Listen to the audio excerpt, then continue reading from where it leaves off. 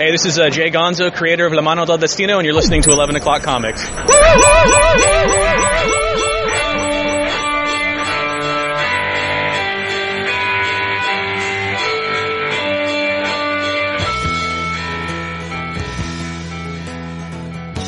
That was very enthusiastic. Well, right. It's almost like he's looking forward to something later in the week. I wonder what it could be. I don't know. He's going to get some. Oh, I'm getting where you fit in there. Of course. To CRV. You were in there, weren't you? Oh, no, we took my car to, Correct. Yes. CRV you later, you know what I mean? Tries so hard. Doesn't he? So cute. And succeed. I'm going to buy all the books. You buy all the books? I'm going to buy all of them. Dude, Vince, you're going to love the heroes. There's so many in the books. Yeah. I'm going to buy all There ain't no celebrities. Oh, nice. There ain't no movie premieres. Nice. Ain't no video game booths. Okay.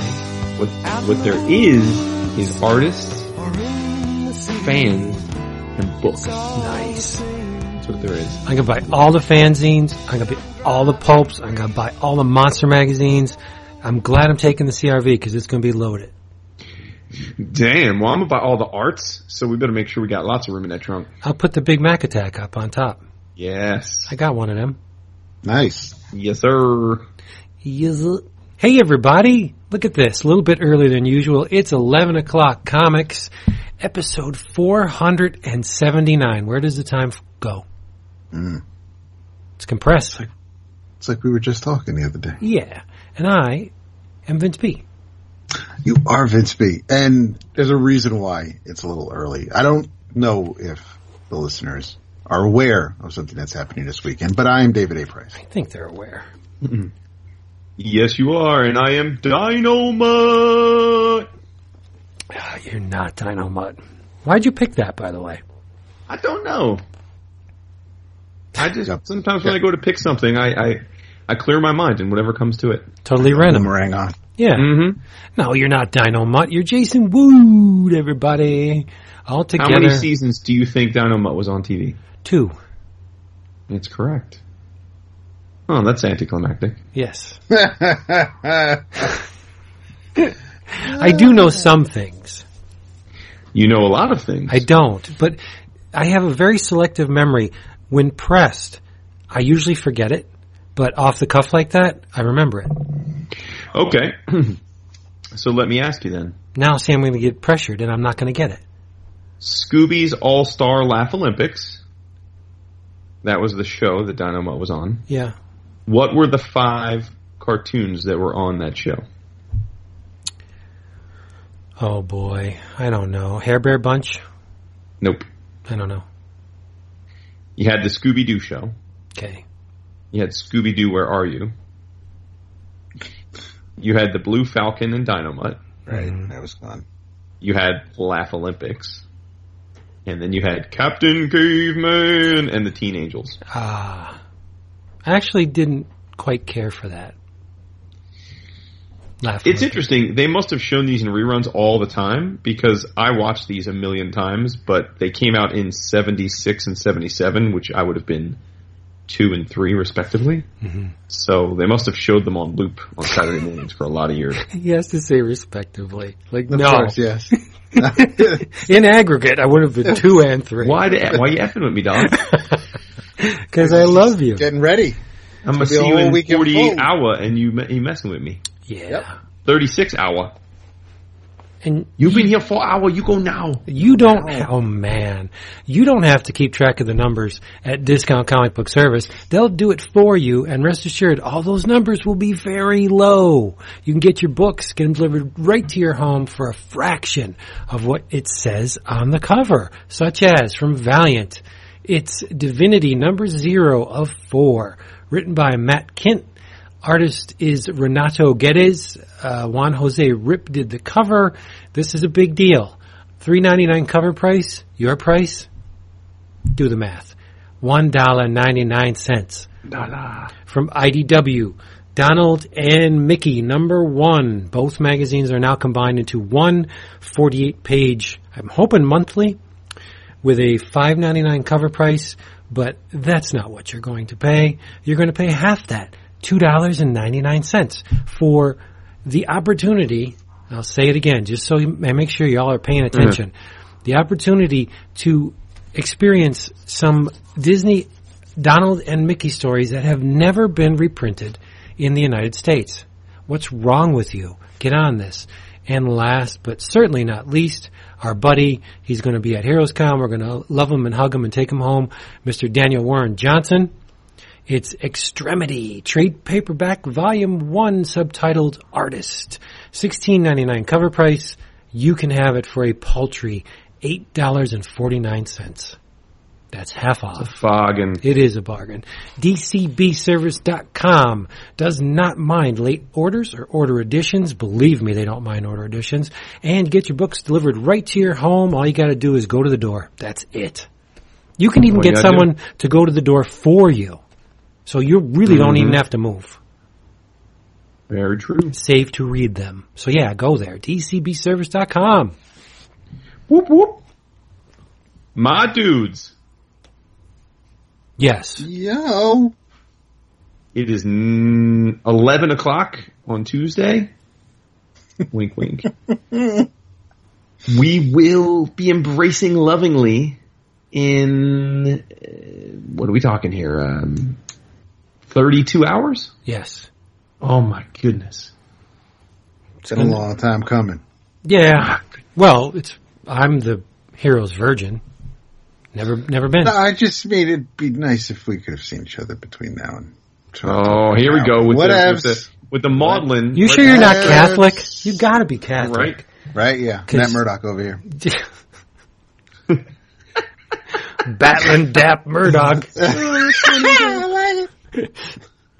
So what are we drinking? I'm just going to tell you, so you can pick me up when I'm down. I am drinking Diet Pepsi, straight out of the 2-liter bottle. Ooh, how is it? Can you not tell by the quality of my voice that I am tired? Well, then you need to rest up a lot. Well, no, I had a long, hot day. I needs this caffeine because I got a lot of comic books to talk about. Oh, you do. Yep. You do. All right, I'm going to pick us up then. Okay. San Pellegrino player. Whoop, whoop. Ooh. The Italian water, baby.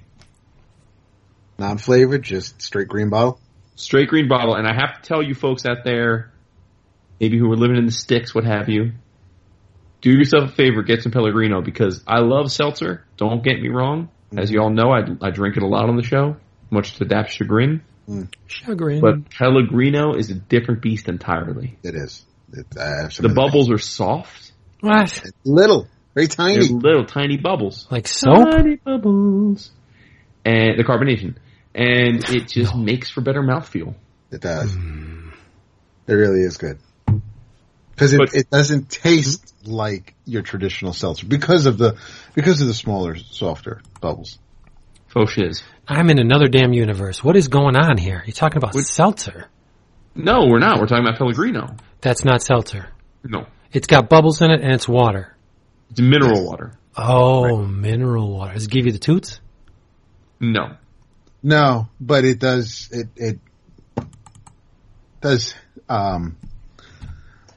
slim me down a bit. So I do like it.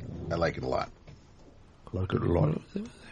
But anyway, more importantly for all of our listeners out there, at least we know at least one of us is going to actually pick us up. Dap, what you drinking? I am drinking some Redwood Creek Cabernet Sauvignon. No. All right, respect. That's respect. all right. That's cool. I mean, yeah, that's all right. I mean, Yeah, you're all right. Not like, we will allow it, is what we're saying. Yeah, I appreciate it. Good, I guess. Yeah. I'm trying, I'm trying to pace myself because, it's got to make sure I can compete with you guys this weekend. Oh man, I have had such little imbibation over the last few months that 2 beers at the Wesson Bar, and I'm like Scotty on Zinfandel on Riesling. On Riesling. Yep. Well, good. That'll be cost effective. Then you can save more money for the books. All the books. Or the art, whatever. All right. But Jason, this year it's all the art. Yeah.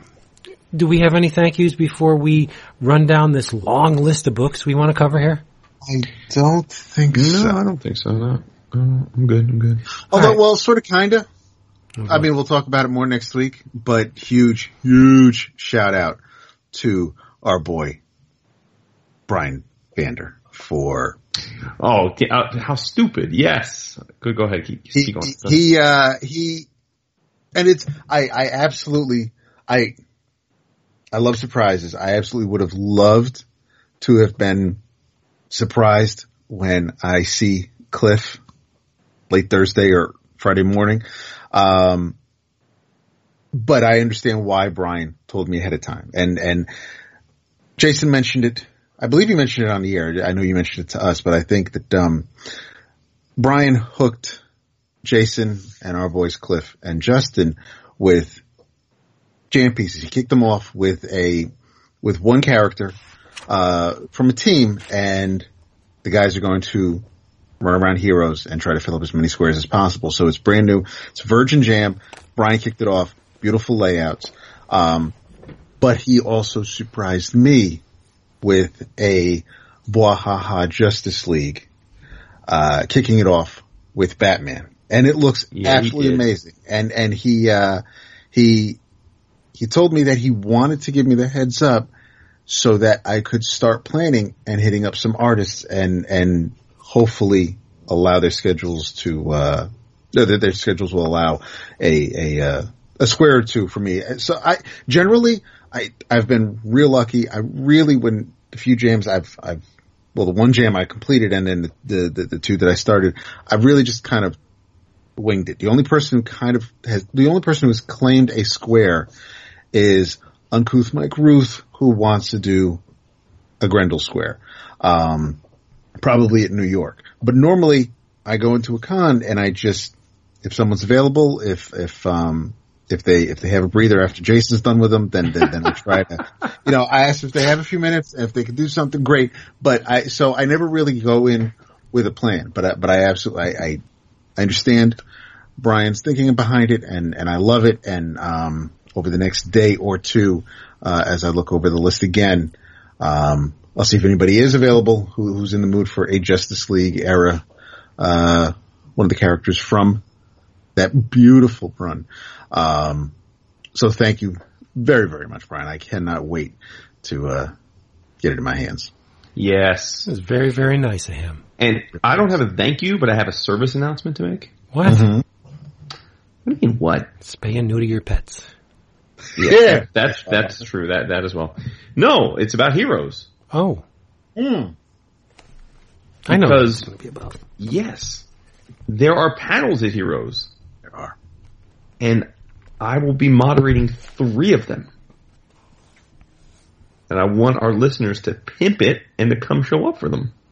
Show their love. Because there may be like a surprise guest or two, right? Maybe.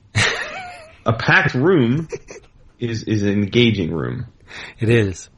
Right? Yep. I'm going to ask a question. In which panel? All of them.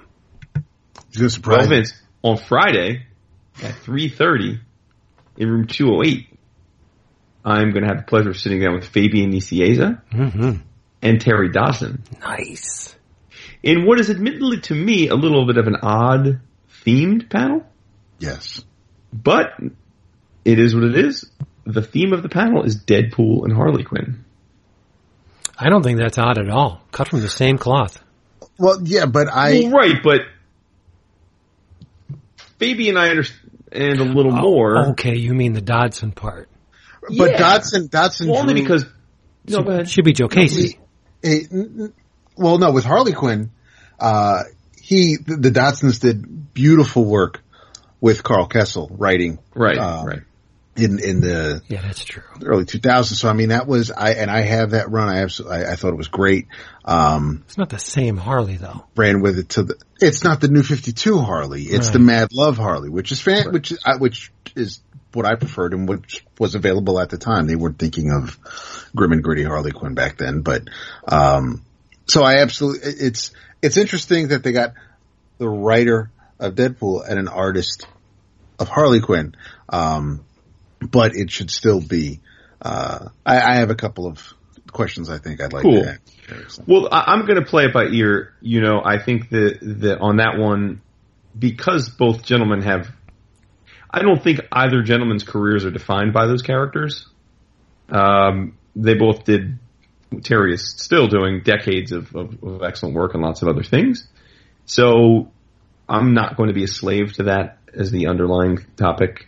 Now, if we can go with it and the audience is all up in it, cool. But I suspect we'll be talking more about their careers in general, just because I don't know. I just don't want it to be awkward for an hour we're just. I think that's a wise approach. Yeah. So that's Friday. So Vince is going to get a question ready for that. Yep. Now Saturday is the panel that was the brainchild here. We came up with this one, and that is original art collecting. This is admittedly the one that I'm probably most excited about because it was the one I pitched.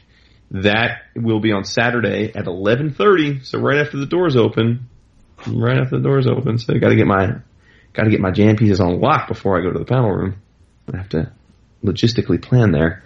But I will be on stage with our buddy Felix Liu of Felix Comic Art, who is not only one of the best reps around, but has an incredible personal collection, including, much to Dap's envy, the cover of the first issue of Mage. Yeah.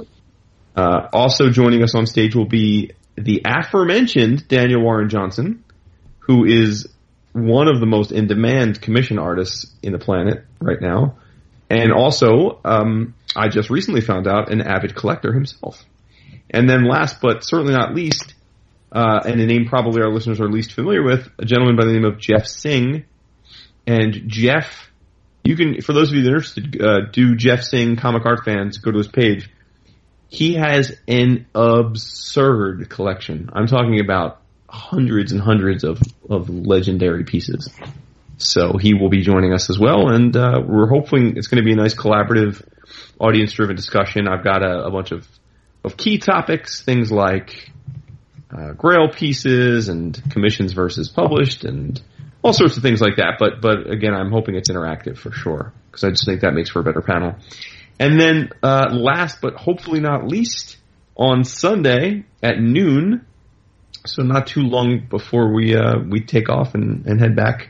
Sadly, back to the North Coast, is Mastering Comics Merchandising, which, and again, this is not one I put together. I was asked to moderate this, and that will be Rico Renzi, who pretty much runs the Heroes Convention, our buddy Andrew McLean, Jim Mahfood, who I've never had the pleasure of speaking to before, and Sarah Dyer, and that will be a discussion about how to sell and optimally cake up on merchandise. Nice. I have my question already for that one. Nice. I'd be like, Andrew McLean, yo, is there a limit to the amount of these vinyl Norgels that I can buy? I know, right? Seriously. I want all. Now they have blank ones, too. I wish I had thought ahead. We should have had threadless T-shirts, EOC shirts for each of them that I could have handed out on stage and merchandised our own merch. That would have been class. Damn it. Gee. You can maybe give them one of your own. I already stank on it. That's all right. That's even better. How long do they take? How long did they take to get to you? Because we could order them and have them shipped to the West. Nah, it's business days. It's yeah. Anyway, well, best laid plans. Maybe so there next you go. time. Yeah, maybe next three glorious panels, and you can get all those details we just ran by on our website, 11o'clockcomics.com. There's an article, a link you can click on, Heroes Con Panels. Has all them informations. Nice. So hopefully we'll see you there. Cool. Let's start with a little bit of controversy. How about that? Oh, I like it. There's a couple controversial books we're going to talk about. Oh, I'm looking at the list. Okay. 24. I don't think that's controversial. I think that's brilliant. But whatever. Well, that doesn't mean it's not controversial. Okay. Let's You're burying the lead. No, I think this is the lead. Let's take a little look at The Divided States of Hysteria, #1 by Howard Chaykin, written and illustrated by Howard Chaykin, color art by Jesus Aburtov, and letters, unfortunately. In this instance, a big hell yeah. It's okay. the letters in the balloons are clear. Right. Let me tell them who it is first. Ken Bruzenak. Ken Bruzenak. Yes.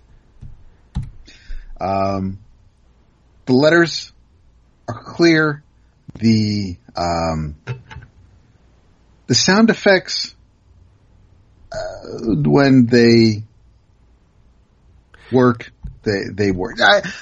Okay, we'll get into the book, but I appreciated the book a little more after reading Ken's process talk in the back matter.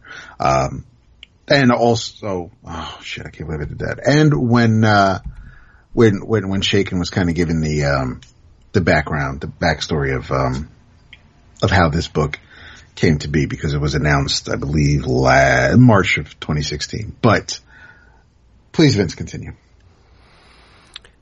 Okay. Full disclosure, initial read, I borderline hated it. Second read through, because I'm always willing to give Mr. Chaykin another pass. Second read through, I enjoyed it. What does that mean? I can only guess. I'm leaning towards the data stream that is so prevalent in this book, which was illustrated by Mr. Ken Bruzenak.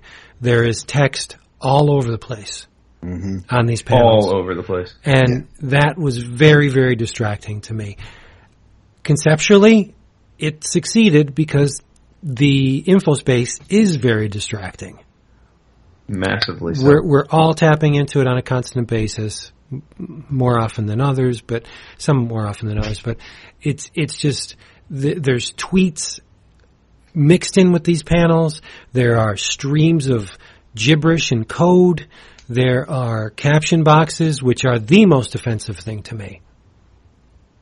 I would expect. Yes, with the blue? Oh, yes, I would expect someone of Mr. Bruzenak's experience to know that white text on that background is going to look like poopy. And it does look poopy. Right. And then with the red shadow box, it's just, oh, God, no. Yeah. And the red shadow box makes no sense. Whatever, right? But anyway, the story is very compelling to me because this is the times in which we live. Yeah. It's CIA officer Frank Villa. Frank's a player. He's got a woman and kids back home. He's got a very attractive squeeze in the bed next to him. Always. Yeah. And Frank's a little nervous because in light of recent events, and the recent events are the United States was succumbed to a potential coup wherein the president and many of his cabinet members and representatives were killed. So they had to descend down the chain of command, bypassing all of the dead people to get to the new president. And it just so happens it's a woman. Mm-hmm. So now they didn't. Chaykin wasn't specific in the fact that it was the first woman. The president's just a woman. It doesn't really matter, I guess. So Frank is a little worried. All of his feelers, all his markers are pointing to a terrorist attack on Washington D.C. And he starts, making his feelings known, and people are just like, "Nah, Frank, you're gun shy. You got the heebie-jeebies. We've all been under a lot of pressure. Look what happened. Of course you think the other shoe's going to drop. I'm telling you it's not." And Frank's like, "No, you listen to me. It's happening." So meanwhile, while we get the backstory on Frank and his concerns, we're introduced to a number of really despicable people. You got John Henry Noon, an angry black man who just can't stop blowing away white folks. And he got, 9 of them? Yeah, he was going for an even dozen, but... Yeah, he let himself down in the fact that he only got 9, and he 9 in 2 weeks. Right. And he lamented the fact that one of his assistants, who was black, died in the skirmish. But so, I mean, that's an acceptable loss to Mr. John Henry Noon. And I like the fact that his last name is No One. Mm-hmm. That's cool. Also, all of these people, like proper serial killers, have 3 names.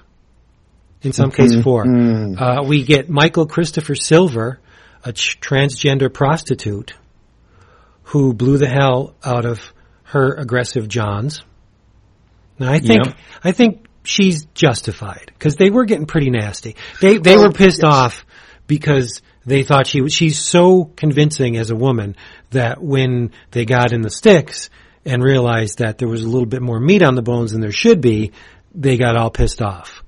And it wasn't supposed to go that way. It was really just supposed to be a lot of mouthfeel. She had explained, what was going on down there. It's off limits. And, she gave them all the excuses. I'm on the rag. It's not good for me. So, one of them got a little frisky, a little friendly, and pulled the panties off and was alarmed to see something extra. So, before we go further, have we ever dissected what's the deal with Chaykin's obsession with transsexual people? Because they're in every comic he's ever done. Obsession? Yeah, I guess you can call it that. I would say a guy that has drawn dozens of issues of different comics and different series with tranny sex is somewhat focused on it, no? Did it begin with Black Kiss, or was there some in American Flag? It had to have, I would think, the first Black Kiss.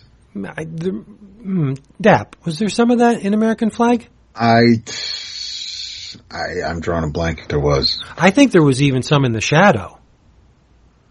No, dude. Or implied.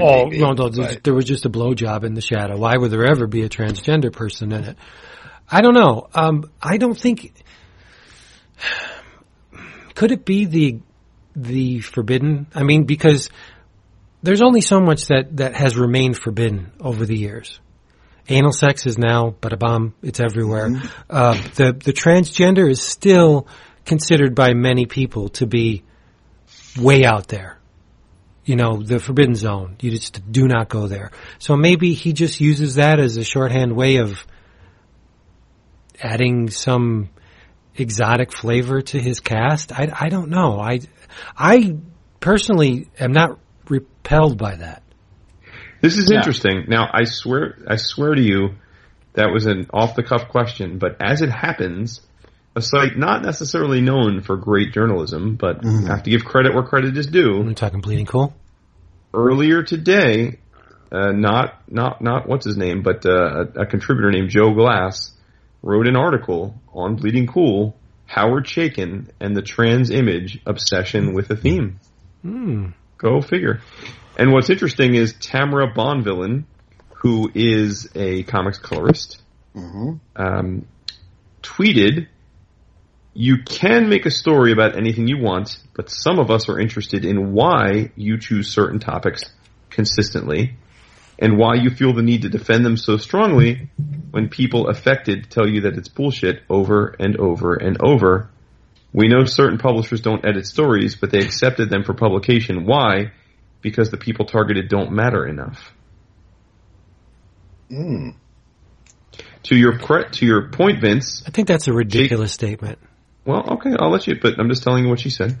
Chaykin in American Flag in 1983 had a scene involving a transgender. Okay, cool. I thought I remembered something. Although it's kind of a little of both. That he didn't show any sex or organs or anything like that. Okay. But yes, he did, and let's see. Well, why yes, he does have a fascination with them, but why discount them? They're people too. I mean, if you're going to have a diverse cast representing human beings, then the probability of a transgender person being in your cast is just as high as a gay person or a physically challenged person or mentally challenged person. There's all different kinds of people out there, so why not? But you're right. Maybe he just does love. Now, it's worth noting that Tamara is transgender. Oh. And I guess the transgender community, as it turns out, is offended by him because they argue, and it's hard to argue against this, at least in the work I've seen of him, that he never portrays transgender characters as anything but wanton and wholly screwed up sex objects. I have to agree with that. Yeah. So I'm like, okay, all right, I got you. I got you there. Yeah. So, yeah. So I don't know if there's even an answer to all this, but it's funny that I asked the question, and I guess this book brings that to light, because this book has certainly, as you said, been quite controversial to a lot of people. I mean, it's the same deal with Robert Crumb and his thick women. He loves a certain body type in women, so it's just a favorite. That's what Chaykin's doing. I don't think it's a witch hunt on Chaykin's part. I just think he's fascinated by it. They're not. I mean, because you also have Judd Winnick seems to need to have to put a gay character in the stories he's telling, and or someone will say that AIDS will always come up, and there are certain in Judd's case, I would think it's trying to just bring awareness to it. I can't really say that that's what Howard is trying to do with. Well, here's a quote from Howard in an interview he did some time ago about Black Kiss. He said, "Black Kiss was inspired by a number of elements. As I recall, I was walking on Madison Avenue late in the summer of 1985 and saw a woman I dated nearly a decade earlier whom I hadn't seen since at the end of the block. As we approached each other, I realized this was not her, but her transvestite doppelganger, and the idea of twins connected by a dick was recorded and lodged for future reference." You gotta love it. You gotta love Chaykin. I do like his way with words. Yes. Next up is Paul Evan Berg, who has a doctorate in chemistry, and he puts it to very good use because he poisons an entire villa of stinking rich people. Yes. And then he extracts them of their wealth and assumes a new identity. There's Caesar John Nakamuli. Wait, did you say that was a good thing? No. Did I? You just said you did him a favor. Yeah, but these were stinking rich. They weren't moderately rich. With the parasols. This is the rich people with the parasols. You said I had a parasol on Sunday. I know. He asked you if you did. I'm busting your balls, dude. Oh my gosh. My head's going to be on a swivel this weekend. No, I love you so much. Last up is a serial killing police officer, one that admires the dastardly deeds done by those before him and shifts his modus operandi in light of what got them caught. So he noticed that a bunch of serial killers, they do it the same, they murder their victims in the same manner every time. So he switches it up. He decapitates one, he burns another one, and his name is Caesar John Nakamuli. And I'm thinking, why else would they introduce all these characters? And the page design, when they collar each one of these characters, is exactly the same. The middle panel shows the character under the boots of the authority. They got one boot on the head, hands behind the back. The last two panels is the lineup shot. In every instance, it's exactly the same. I thought that was a very powerful way to do it. As I was reading it the first time, and I'm just, it's all linear, and I'm just turning a page and seeing, it took me a second to realize, probably with the third serial killer, that when they introduce the serial killer at the location, there's a barcode on the upper right of the page, and that's when it dawned on me that we're now, this isn't Frank's story. We're leaving Frank Villa's story, and now we're introducing something new. So that was an easy tell, but that also went into the deliberate page layout for me. This could be part of Frank's case files, because I'm assuming that he's going to be, in light of the last couple pages, something happens. Frank was right. there was a terrorist attack planned for Washington, and it does go as planned. So Frank's back's going to be against the wall. He's going to need to assemble a team to catch these terrorists and the serial killers and transgender people, and all these murderers are going to be his crack team. You want to bet? Oh, yes. Oh, yeah, no. Are you being vague as to what happens intentionally? Well, the way in which it happens, I think people should discover for themselves. I think it's okay to say a terrorist attack goes off in Washington, D.C. Because that is a huge part of the controversy, though. Oh, is it? Why is it? Okay, no, on the part that I picked up on after reading it over the weekend was mostly about Miss Silver's part of the book, but as far as how the issue ends, I didn't read anything about, or I didn't see any tweets about the terrorist attack portion of it. What's controversial about that? Well, are we spoiling it or are we not? Yeah, let's spoil it, because just to get people to implanting explosive devices inside of a pregnant woman's vagina. How do you know that they're pregnant? That could be the bomb in their bellies strapped to them. Dude, they're pregnant. She's at an obstetrician's getting a bomb put in her pussy.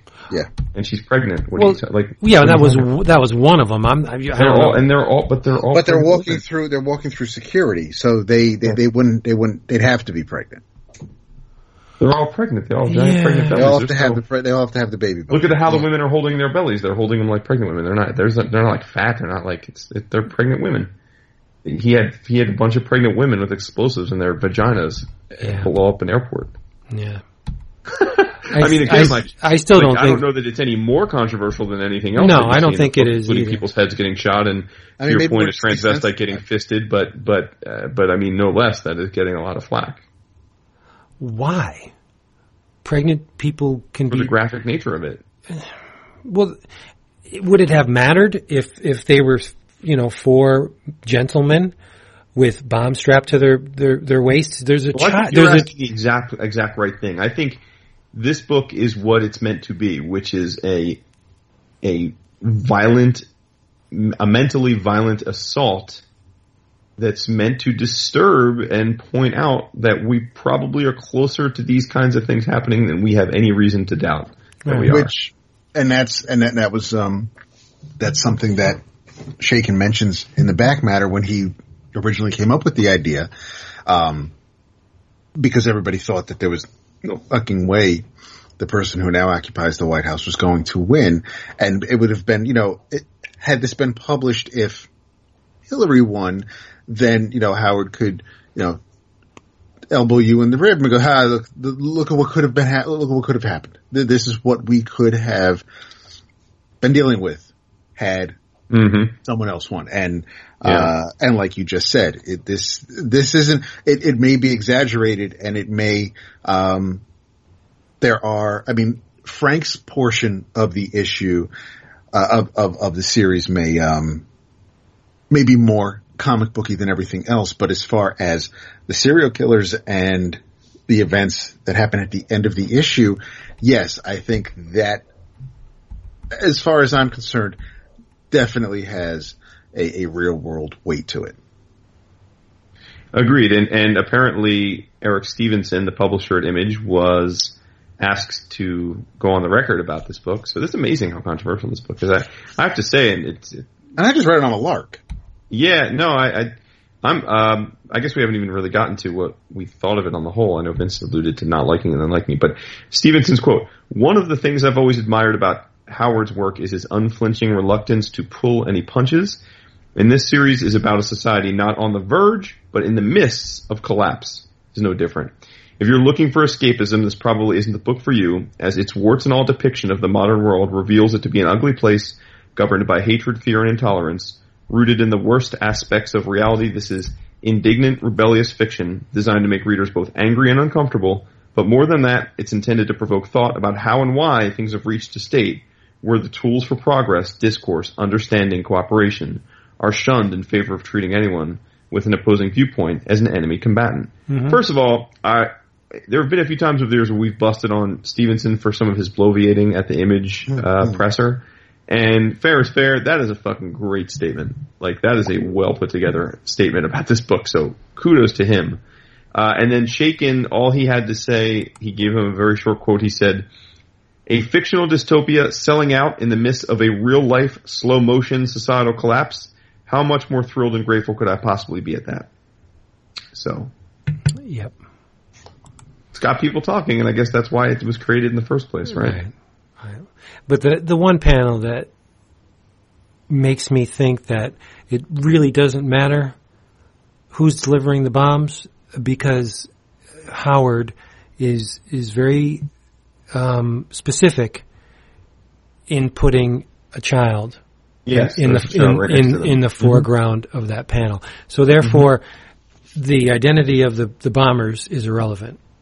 The fact that they're indiscriminately killing men, women, and children. A monster's a monster. Even their own. I mean, it's not like, you know. I think the controversy is of their own. Yeah. I think it's willing to kill, and these are not, again, they have giant pregnant bellies, so these are close to term babies so they're not only willing to be sacrificial to their cause, they're willing to sacrifice their own unborn children. Good. Which again, look, I mean, and again, I don't want to get because that's a very sensitive subject for some people, and I respect other people's views as to that. I have my own. Happy to talk about them to people in person. At Heroes Con this weekend.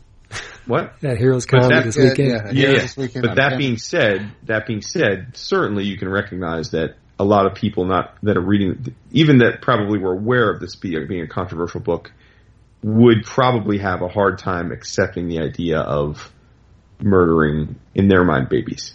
I mean, that is, you know, again, I'm not looking for a treatise on whether we all feel like that's the right way to think of what's going on there, but we have to recognize that a good chunk of the world and the readership would see it that way, right? I mean, you acknowledge that, do you not? Yes, I acknowledge that.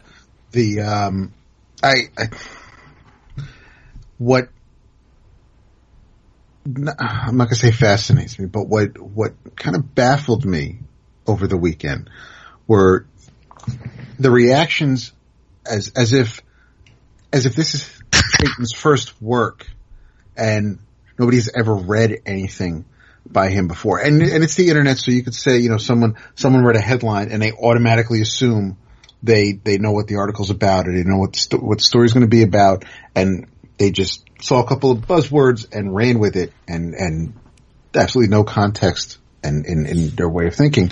But some of what I saw as far as reactions, it's almost as if they had never read anything that Howard Chaykin has done before, or just completely forgot what the man's been doing for the past few decades. Right. Mm-hmm. I don't see this book scaring. It shouldn't scare a whole bunch of people, because this is the kind of stuff that's outside our windows. Well, first let me say I agree with what you just said. I do. But this is, I think, one of the issues facing our society at present, and Stevenson alluded to it, and I will freely admit that I have been guilty of it in recent months because it's been hard not to, is completely dismissing an opposing viewpoint to the point where you have animosity toward the other people that hold that viewpoint. And that is not an ideal way for society to exist. No. And I think that, so while it doesn't sound like any of us are particularly bothered or put off or offended by anything in this book, I think we can also recognize it was designed to offend. Sure. And so it is one of those things where you do get what you ask for. I think Chaykin wanted this to be controversial, right? He wanted it to offend people. He wanted people to be talking about it because he's trying to, at a time where a lot of us do think are the very foundations of what we think of our society are at risk. He had to think, well, what can I do that goes above and beyond the reality that we're living in today. But what's interesting is, and Dap, it sounds like you had the back matter covered much more than I did, but if I do recall, there was a mention that this was initially written and pitched well before Trump, right? Yes, and then, it was. And then Trump got elected, and Chaykin said, "Oh, wow!" He even made a reference to the fact that he didn't think this was going to be that interesting of a book to people. Yeah, but he wanted to do it, and then suddenly, Trump getting elected and things like Theresa May getting elected changed the timeliness and the topical nature of it in a way he wasn't expecting. Pretty much, it was March 2016 at Image Expo in Seattle is when he introduced the book, and obviously spring of 2016, you're still thinking about whoever the Republicans are going to put up against Hillary or Bernie, it's probably going to be Jeb or Rubio or, God forbid, Ted Cruz, and obviously none of it went according to plan. So, by the time that everything happened, because originally it would have been tonally, here's what you almost voted for, but now it's actually it's almost scary because these are things that could happen. Mm-hmm. So I will say that I enjoyed the book a lot. I do think it's not the prettiest book. Maybe that's by design. I guess it is by it is by design. The data, and like you said, Vince, that aesthetically that annoyed me. I had to kind of get past it, get over it. I did find it distracting, which again, to your point, I guess was the idea. Mm-hmm. But I will say I found it visually, probably because of the subject matter, more engaging than Chaykin's other stuff he's done recently, like Satellite Sam and Midnight. Whatever came out last year. Sorry, I can't think of the name right now, but Midnight's Kiss, is that it? No, or whatever. I'm sorry, I forget the name of it, but I thought it was a fascinating read. I love that he's trying to alarm people and upset the apple cart and bring something to the extreme. And look, if you've ever read Chaykin before, that is what he's about. He's also unabashedly, he's a bleeding heart liberal. He's never hid that. Oh yes. So he's always worn that on his sleeve. So I don't know that anyone should be surprised that this would be the stance he takes. And as the books you just mentioned, this is a modern day story, whereas the books he's been writing, that drawn the past few years, have all been period pieces or set decades ago. So this is there's a little bit more of a not gonna say freshness, but again, it's something that just hits a little close to home because you're not looking at it through a historical lens and seeing how accurate things were. I mean, this is more of a work of fiction than some of the other, because he's trying to obviously make sure things are accurate from a historical standpoint in the previous books. The way you summed it up, the way it read, I story-wise, I like it a lot. Visually, because of the different colors, and this is something else Bruzenak mentions is there's no outlines to the word balloons. I'm not a fan of the word balloons. I'm not a fan of the tails. There were times where, because there are no outlines and they're all the same size, or they're all squared off, if two people are talking and one person's not even in the panel, things can get a little muddied. It's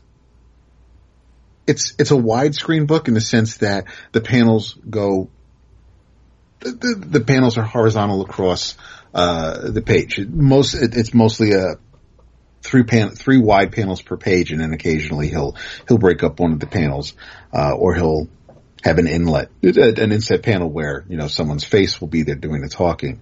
So I like the layout but the extras with the colors and the way, I guess the graphic design sense of it that's not easy on the eyes. I agree. I think so. Vince, go ahead. So I was just going to ask you. We got on a tangent, but so you're thinking that this crew we were introduced to, it's almost like a roll call, getting a team, almost like a Suicide Squad, right? Like a Suicide Squad, or A-Team or something like that. They're going to be confronted with an option to maybe lessen their sentence or erase their files if they help out, because who thinks more like a killer than another killer?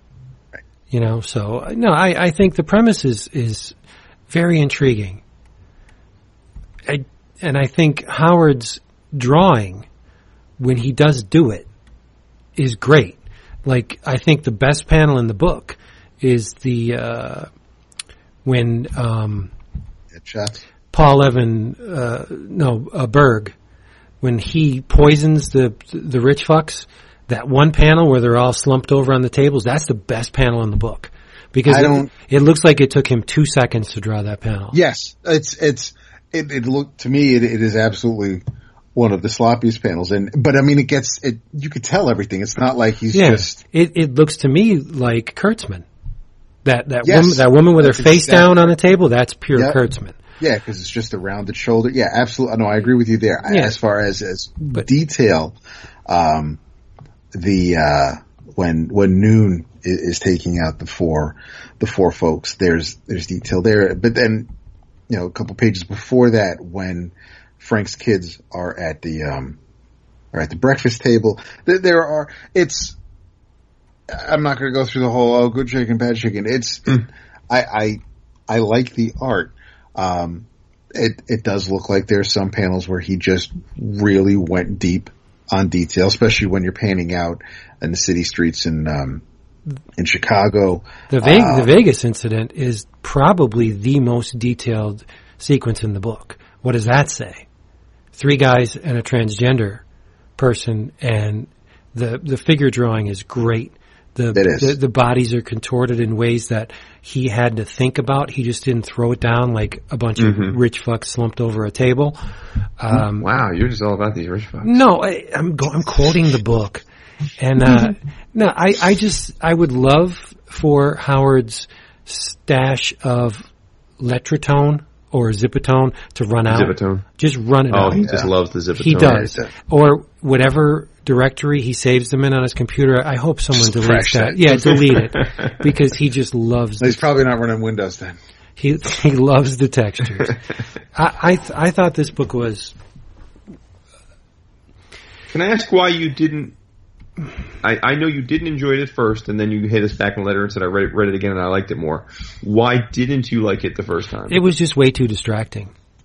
Oh, so it was more about the visuals. Yeah, because this is not my world, so I have to pay very strict and specific attention when law officers are bandying about terminology, and then it changes so fast to a murder, and then it's seemingly unconnected. Like, you don't glom onto the fact that, oh, okay, I see what he's doing until like 3/4 into the book. Yeah. So I just needed it. I walked away from it for a little while. I needed a fresh perspective on it, and I think that helped out a lot, because it's definitely one of the better written books that Howard has released in a long time. That I agree. It seems passionate. I agree with you guys. I also just noticed that the serial killer scenes, they're all narrated. There's no dialogue happening on those pages. They're all they're confessing, and that's just something I didn't notice until just now. So it's very deliberate. There's no I'm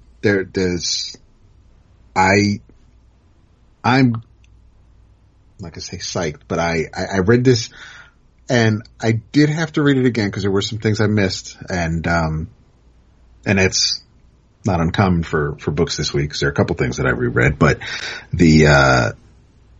I read this and I am really looking forward to the second issue, and I'll say that often where read something, want to read the next one now, but I also don't mind the wait between issues on something like this. I don't think this is something that I can binge. I don't think I could finish an issue. I don't know how this would read for me in a trade. I need a little bit of distance. I need some breathing room from one issue to the next, because this is not a, I'm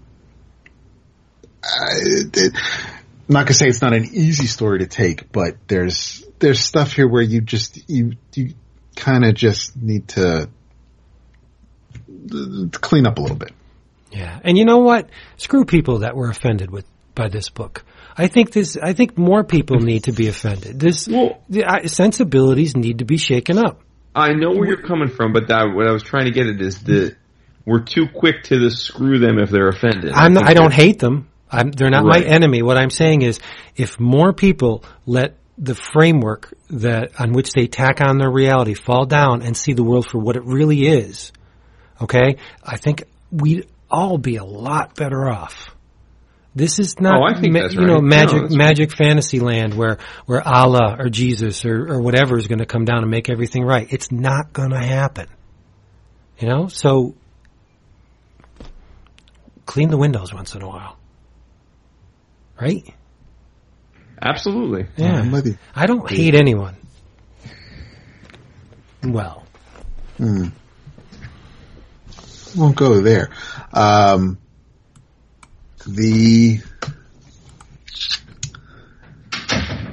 think I absolutely get it if people are offended by something and offending people's good because they reconsider their beliefs. My issue is when someone is so offended they want to censor something. They want to go away. No doubt. That's a problem. And I must admit, I don't know that anyone's called for that here. Although if they have, then that's ridiculous, and I agree. But look, I think to whatever extent there are a lot of people offended by this, it's gone back to a second printing immediately. Yep. And the orders were through the roof, and it's being talked about in all kinds of places. So that's great. It's the most relevant Chaykin's been in a long time. Yeah, yes. I think the cover's great too. I mean, we all really enjoyed Black Kiss 2, and we talked about it. But that was a modest success. I mean, that was for hardcore Chaykin fans. That broke through or created a new fan base for him. No, it was pure exploitation. Absolutely. Yeah. So. All right, let's move on to another hot button book. Although far less controversial, to your point. Yes, but still. More in the vein of controversial from a longtime superhero continuity nerd perspective. Yeah, so we have some of the good stuff, and we have some of the other good stuff with this. Written by Tom King, pencils by David Finch, inked by Danny Miki, and also pencils by Clay Mann with Seth Mann. Colors. Yeah, man. Does it say? Jordie Bellaire on colors. Right there. Jordie Bellaire did the colors. It's your birthday. This is Batman number 24. And, we mention letterers when we know who the letterers are, but I had to go back to the credits because especially on the Mann pages, I thought John Workman did the lettering. The word balloons. Yeah, it's similar. Yeah. So, but it isn't. It's Bureau and Bennett is your letters here. I think the negative space within the word, the amount of negative space in the word balloon would lend you to believe that it could have been John Workman, because John likes to float his text. Yep. Cool. So, Dap, tell them what's going on here.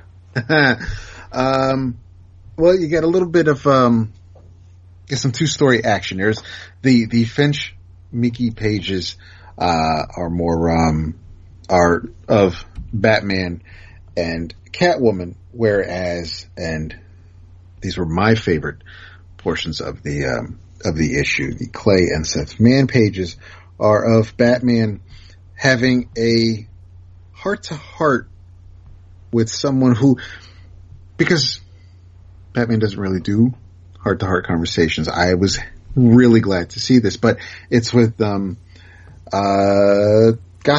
Girl and is it Gotham Gal? Gotham Girl, right? Girl, yeah. You, this is atypical all around. Everything in this issue is atypical Batman.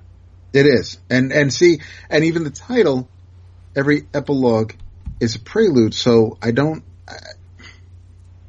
because the next issue kicks off the next arc, which I'm sure Vince is going to love because it's got the Riddler in it. It's, that's right, I'll make up for it.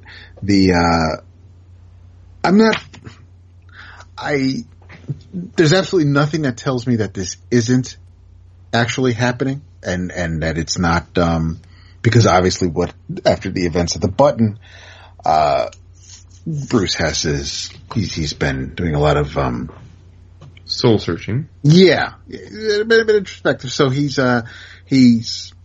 taking stock and I can see him doing what he could be vague until we all talk about it, but I can see him doing what he does at the end of the issue. But I'm not sold on it actually. I'm not saying it's a hoax or not, but I'm not sold on it being an actual thing just yet. But that's me. Okay. If you guys read it and we're like, holy shit, this is actually happening, and then we have to see what happens next issue. Well, are we going to see what happens next issue with any sort of answer? And I will also say that the last page fucking spoiled for me 2 days before the comic came out. Bummer, that's not cool. No. Get off the Facebooks. That dude, no. It wasn't even Wednesday, man. Stop it. Stop it. Dave's not here, man. So I'm gonna sit here and be like, it's Sunday. Comics come out in 4 fucking days. Let me get off the internet. No. Okay. I'm just saying. You know what I mean? No. If you walk in a cow pasture, you're gonna step in poop. No, that's ridiculous. Whatever. Okay, mister, I'm working 11 hours a day. I don't got time for it. Exactly. I don't care. It's easy for you to stay off the social media because you're not in front of it. But let's remember what has transpired in the previous arc. You call this atypical Batman, and it is. He admitted to attempting to take his own life. That is true. He did. That's a big deal. That is a doorway into honest-to-God emotion in Bruce Wayne. What? There is a person in there. And I think Tom is smart enough to realize that Bruce Wayne has been, like Roger Waters and the rest of Pink Floyd, throwing up that damn wall for so long. It's got to crumble someday. And I think this is what's happening. The question is, can he be Batman if the wall crumbles? Yes, he certainly can, because he has a support structure. He has all of these agents that assist him. He has sons and daughters and brothers and Superman. I mean, if you had Superman on your side, why not live a little bit? Mm-hmm. You know, he needs somebody. He really does. No man is an island. We all heard that a million times. But Tom is smart. He knows what he's doing. I think the landing is definitely going to stick. Let's just speak on it. So again, not that we need to say spoilers for the 20th time, but spoilers if you haven't read Batman 24 and you intend to soon, fast forward for, 10 minutes, 15 minutes. Bruce proposes to Selina at the end of the issue. It's beautiful. Look at the way she looks at him. Well, I think what's fascinating to me is I've heard a lot of people dissect this and say, well, he won't be married for long, just like Peter Parker, it'll get retrenched. Guys, we don't even know if she's going to say yes. Exactly. We don't know if she's going to say yes. We don't know if she says yes, are they going to actually get married? There's a lot between now and then before we wake up and Bruce and Selina are waking up in bed together fighting crime at night. I mean, I do believe that, to counter what David was saying, I don't for a second think this isn't supposed to be happening. Like, I think he's actually asking her to marry him right there. But I don't think for a second that we should assume that she's going to say yes next issue, hug him, and they're going to start setting the registry up. I don't think that happens. That's going to be one hell of expensive gift registry. What do you get to the man who has everything? As Superman. Yeah, plant. You get him Diana. I'm not too thrilled with the Finch artwork in this issue. No? Oh, come on, son. No. Wow. Yeah, I have to say, I think you seemingly throw Finch in with like LaRocca to me and Land. No, I feel like you have as much disdain for him as you do those guys. No, I don't understand that because while Finch's style isn't my ideal, I think he's done an excellent job on the series. I like this more than I did the Moon Knight stuff he did. I could go hard on current LaRocca or Land, but I like some things that Finch does. I think his Batman perched top of Gargoyle is fantastic, and the leather stretching, and I think all of that is great. But when I look at Selina's face when Bruce is getting ready to propose to her, or her spine, and the scene when he does propose to her, there are just certain things where it just distracts me because I'm looking at that instead of actually being in the moment of the story. But the conversation Batman has with Gotham Girl, that I felt that Clay and Seth nailed that from every angle. The styles weren't very complimentary when you see other. I mean, yes, one story's being told during the day, and it's fine for it's supposed to give you a different atmosphere. But when I'm looking at the pages by Clay and Seth, I was smiling and I was enjoying those pages a lot more than the Finch and Miki pages. But I'm glad that everything worked out for you guys. Had no issues with it. Well, listen, what you're saying now is a different thing to me. If you're saying that Finch's art isn't done any favors when every other page we have to compare it to Clay Mann, I'm with you. Because I think those pages are drop dead gorgeous. I love the way he draws Gotham Girl. I think it's fantastic. Yes. So I'm with you there on A versus B. Clay Mann's wiping up the floor. But I think that more broadly, I don't have an issue with Finch in the sense that, again, he's not my favorite, but he doesn't make it hard for me to enjoy this book.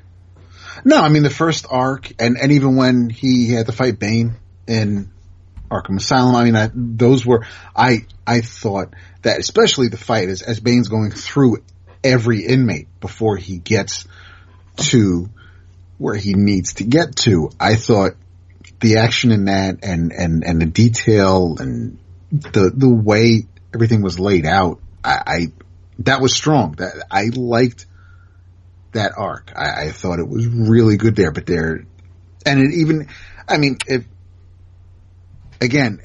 one of those things where if I see something, if my eyes catch it, then I can't not see it. It's something I can never unsee, and I don't know what it is about once they unmask, and I don't know what's going on with Selina, but again, you go back a few pages and you see them leaping through in that almost Dark Knight Returns homage. I like that page. I like that page of them jumping through a lightning bolt against the sky, and that I dig. But I wasn't feeling the proposal. Did you notice that the pages the juxtaposition is intentional, and it's also inversed, where the Batman Selina stuff, the narration and the discussion is more upbeat and more hopeful. It's in shadow, and when Claire and Batman are talking, it's kind of morose in most spots. Oh, it's in sunshine. Yeah. Mm-hmm. So that was a nice little contrast that they did. I'm sure it was intentional. These two pages, definitely.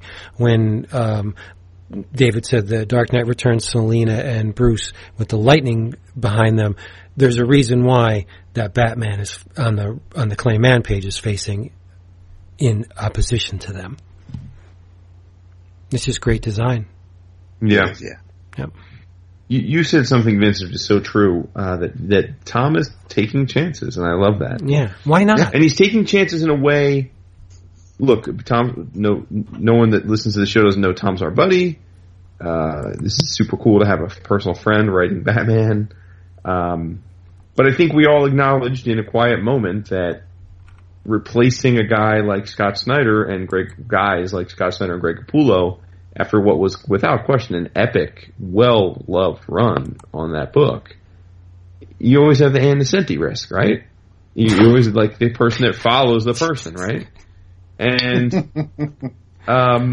I think I didn't have an answer as to how Tom was going to make his mark.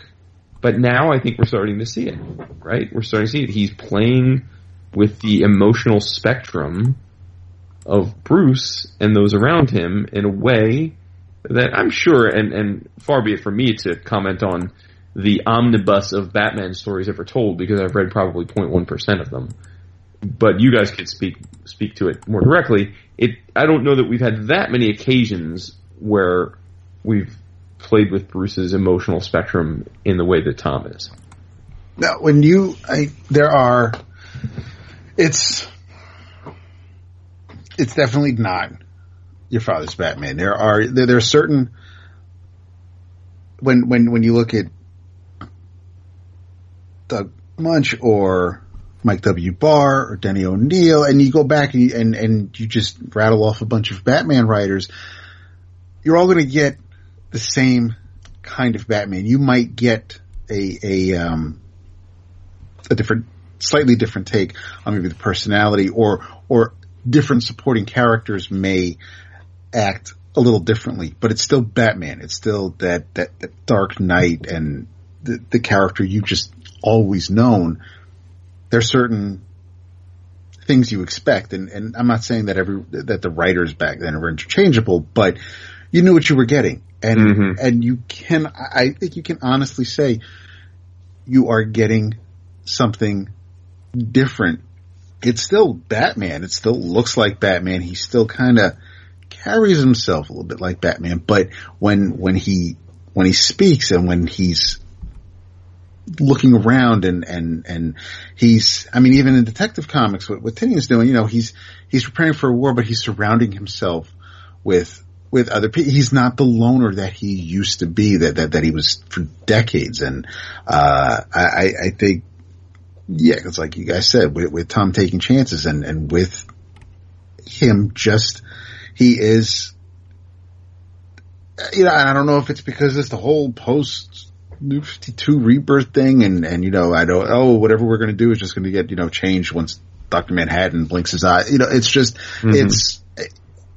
I absolutely love everything that Tom is doing because it is fresh. It is just, it's different. You can look at you can give somebody the complete, Neil Adams Batman. Oh, okay, there's some Batman stories you could read. You could look through some of the DC showcases and here's some Batman stories you can read. There are the Ra's al Ghul stories. You can find any Batman story to give to a Batman fan that they may not have read before and they'll enjoy it. But to give somebody a Tom King written Batman,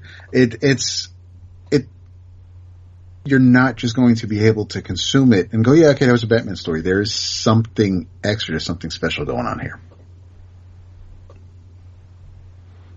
Yep. It's that Tom concentrated on the second half of the name, not the first. Yeah. For so long, he was looked at as this infallible machine of justice and driven by one thing and one thing only and didn't have time for personal relationships and, played the game. Oh, what about that whole bullshit with Brother Ryan? Oh, I got to be able to take out all of my friends because you never know when someone's going to turn on you. And I'm like, what is that? But we don't have that now. No, but for the most part, in relation to Superman, that would just be smart. But everybody else, yeah, it's overkill. If Superman turned on you, you're done.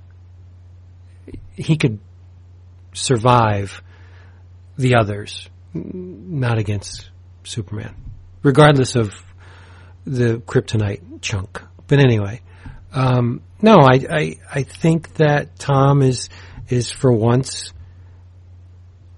opening a little bit of maybe cracking the door a little bit into Bruce's humanity. That's a good thing. Mm-hmm. He is human. He's not Kryptonian or a Daxamite. He's human and he has fears. And to say that Bruce does not feel all the things that an ordinary human being does feel is ridiculous. He just doesn't voice them. He doesn't make them real. But they're there.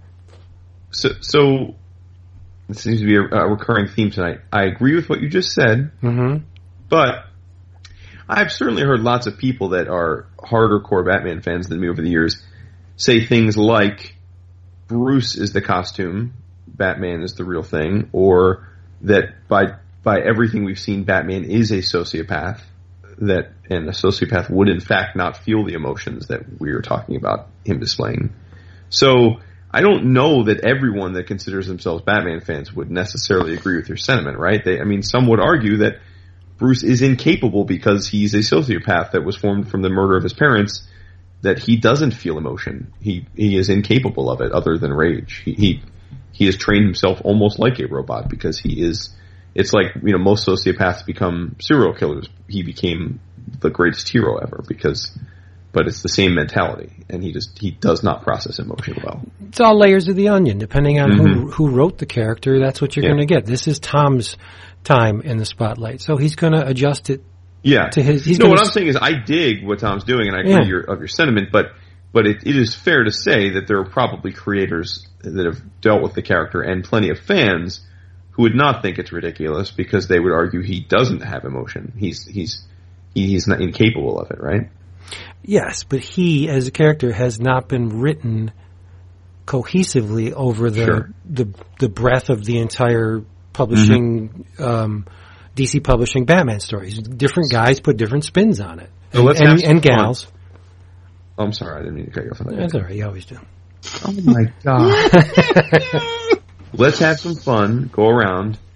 Do we think she says yes? Do we think that there is a Batman wedding issue?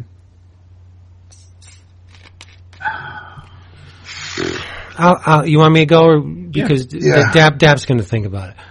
I am. Not initially, no, because that makes for a good third reel, right? She's going to say no. Something is going to happen somewhere along the line where she realizes that, hey, if this human being were not in my life, I wouldn't be the same person. I would be far less. So she's going to eventually say yes. How long that's going to take, I don't know. And I think there's going to be a wedding issue, yeah. But they have to realize, much like with Clark and Lois, you can't put that cat back in the box. Mm-hmm. You can. Well, you can, but everyone sees through the machinery then, and takes it less seriously than they did before. What if he gets married and then she gets killed? Well, we all know that's not going to happen. I mean, it could happen, but she'll eventually come back. Well, they all come back. Right. The Wasp is back. I mean, everybody's back. I mean, who doesn't come back? Yeah. No, that'd be cool. I mean, it wouldn't be cool. It'd be crushing, but it would make for some great melodrama, right? Yeah, so I was listening to the iFanboy pick of the week, and I'm giving David time because I know he's agonizing over this to make a decision. I was listening to our bros over at iFanboy, and they were talking about this book, and I think there was some debate about in Connor specifically said that he fell in love with Batman, who's one of his favorite characters at a time, and this is all foreign to me. I don't know what time period this would have been, but he said when Bruce was with Talia, and just like the first time you read a comic or a character, whether it be we joke about who's your Green Lantern or who's your Flash, or his point was for him, although he realized it's not a majority opinion, he's always liked Bruce with Talia, in part because that's when he fell in love with the character. Is that right? 87. I'll leave that to you. I don't know, but that as a result, while he thinks it's good work, he really has never felt a pull towards Selina, and in particular to the point where she would be Mrs. Wayne. So I guess I'm asking you guys again because I just don't have enough Batman history in me to care one way or the other. It seems very normal to me that Selina's would be his love interest, but do you guys like him with Selina? Do you like it more as the Spidey Black Cat, where it's just more of a flirtation? Do you think she should? Do you think she's his? If he has a soulmate, do you think she's the soulmate? I don't. I like Bruce with Diana the best. Okay. In the Justice League, what was it, 2 series ago, when she nursed Bruce back to health and they had that thing going on. What was that story? The Obsidian Age. I thought Bruce and Diana work really well together because she wouldn't go for the Kryptonian. She would go for the human, who's almost every bit as good as the Kryptonian, but he's human. Almost every bit. I said almost. All right, let's see where Dap weighs in on this. Because what Tom's done with the book so far, I could see her saying yes and them doing a wedding issue. I don't. I'm not saying Bruce can't be married or don't marry me. I don't want. I can see it happening. I don't want it to happen. And it's not because I don't think they should be together. I think that Bruce Wayne has been with a lot of women. I like Connor. I like Batman with Talia. I get the whole Batman Catwoman thing, but I don't know if she. I don't think, and this is even pre-Tom Batman stories. I don't think Catwoman. It's a nice fantasy. It's something that it'd be nice to have, but I don't know if Selena would say yes. So to be clear, you don't think she would in your mind of the ideal character, but you do think she will say yes in Tom's arc. I could see her saying yes in Tom's arc, yes. Okay. Do you think there'll be a wedding?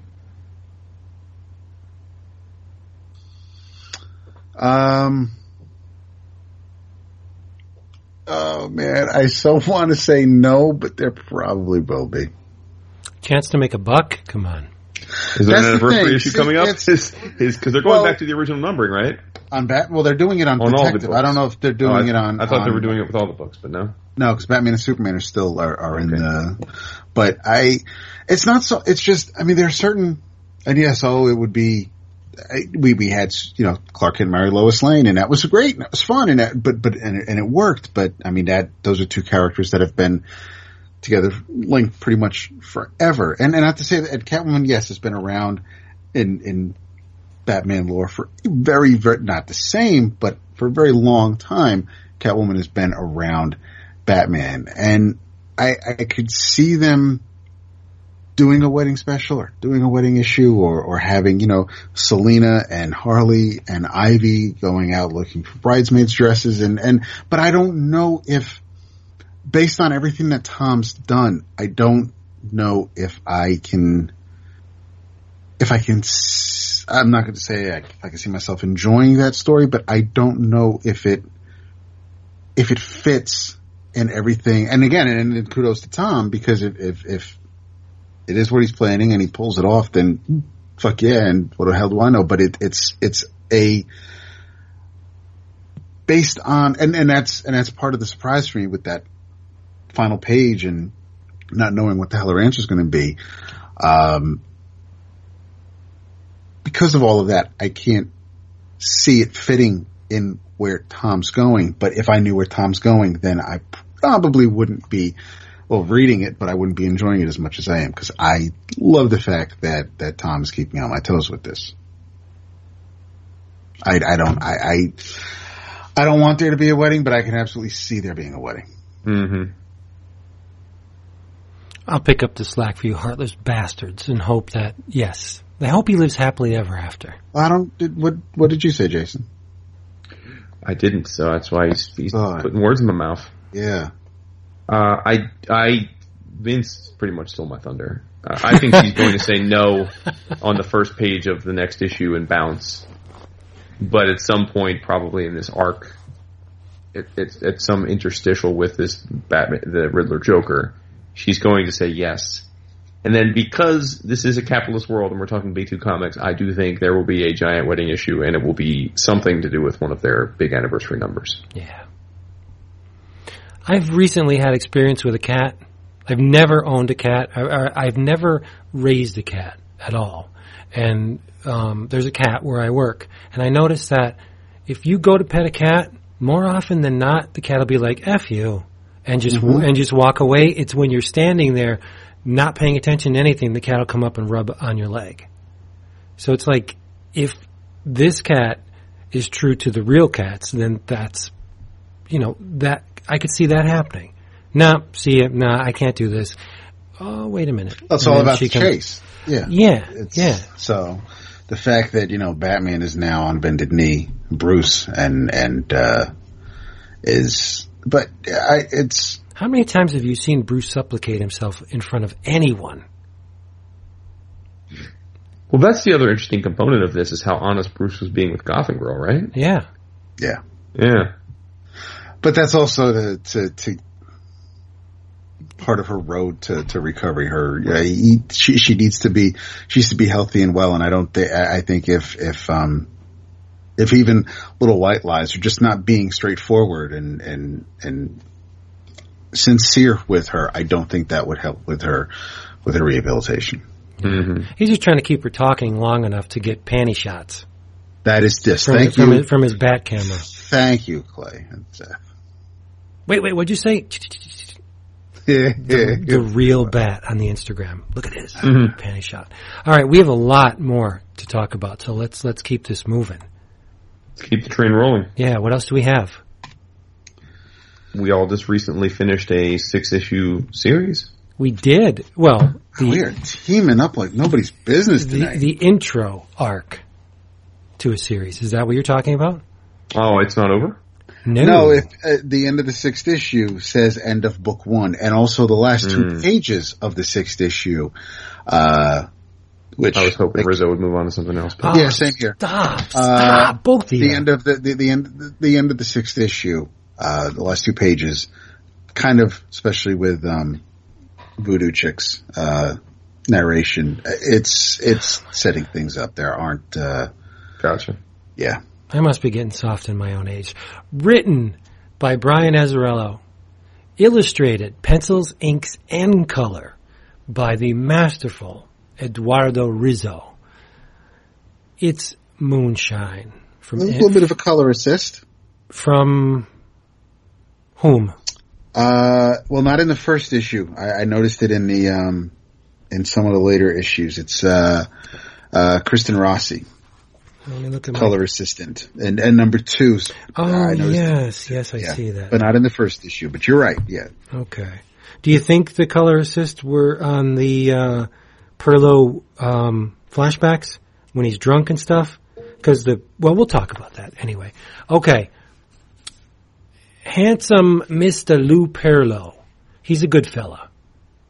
And he works for a big city boss, Joe Masseria. Now, Boss Joe wants to get his hands on some great tasting moonshine. On some Holt's hooch. Yes. So he sends Handsome Lou down to Spine Ridge, West Virginia, to talk to Mr. Holt and try and secure distribution a deal for his hooch in the city. He thinks it's going to go nuts. Now, remember, this is primetime prohibition. We're talking, 1926? Around there? So, nobody has a whole lot of money. And the hooch has been prohibited. You can't get it. People are on edge, yet the speakeasies are popping up all over the place, and Boss Joe thinks it's just the right sauce for his speakeasies. So, Lou, who's very handsome, that's why they call him Handsome Lou. He's haunted. He's got the specter of his sister hanging around his neck. Now, what happened? Well, when Lou was a tyke, his daddy gave him a bunch of wood, and Lou built a boat. tiny little dinghy, and he went out and he was enjoying himself, and his sister said, hey, can I take a little try? And he stupidly allowed her to go out in the boat alone. She stood up and she drowned. And that resulting death not only changed his life, it changed the life of his parents. The mother wanted nothing to do with him after that because she couldn't even look at him. The father realized that, the kids got demons and started feeding them hooch from a young age. So dysfunctional upbringing. So because of that, Lou has this idea that nobody gives him any kind of responsibility, because when they do give him responsibility, he cocks it up. He allows people to die. Things go south. It's just not good. So he's like he sweetens the pot in a deal, but he never actually clinches the deal. So he feels like this is his one shot. I'm going down West Virginia. I'm going to get this hooch. Boss Joe's going to love me. And it doesn't work out that way. Because Hiram wants nothing to do with the deal. And Hiram's he's an honest man, but he's not a very nice man. Bunch of FBI agents in the first couple pages find the Hiram's still, and they pay for it with their lives. Now, so you're asking yourself, why are you reading this? This sounds like nothing to which you are normally, accustomed to read. There are werewolves in it. And we really haven't figured out what that angle is. What do you mean? Well, we know who the werewolf is. One of them. We know who one of them is. One of them. But we really don't know how it all started. Where did the lycanthropy come from? Was it passed down? Is it a family thing? You don't know that. There's also witchcraft in this book. Yes. There's a black woman named Delia. Probably my favorite character of the book. Yeah, I like her a lot too. Handsome Joe gets a flat tire. And Handsome Lou, gets a flat tire. And, black man changes it for him, and this black man ends up dead. But not before Lou stumbles upon this camp of singing, dancing, having a great time, women, children, old men, playing musical instruments, and he's the only white guy in attendance. And, they ask him, well, what do you want? And he looks dead smack at Delia, and he's like, well, for starters, I'll take a drink.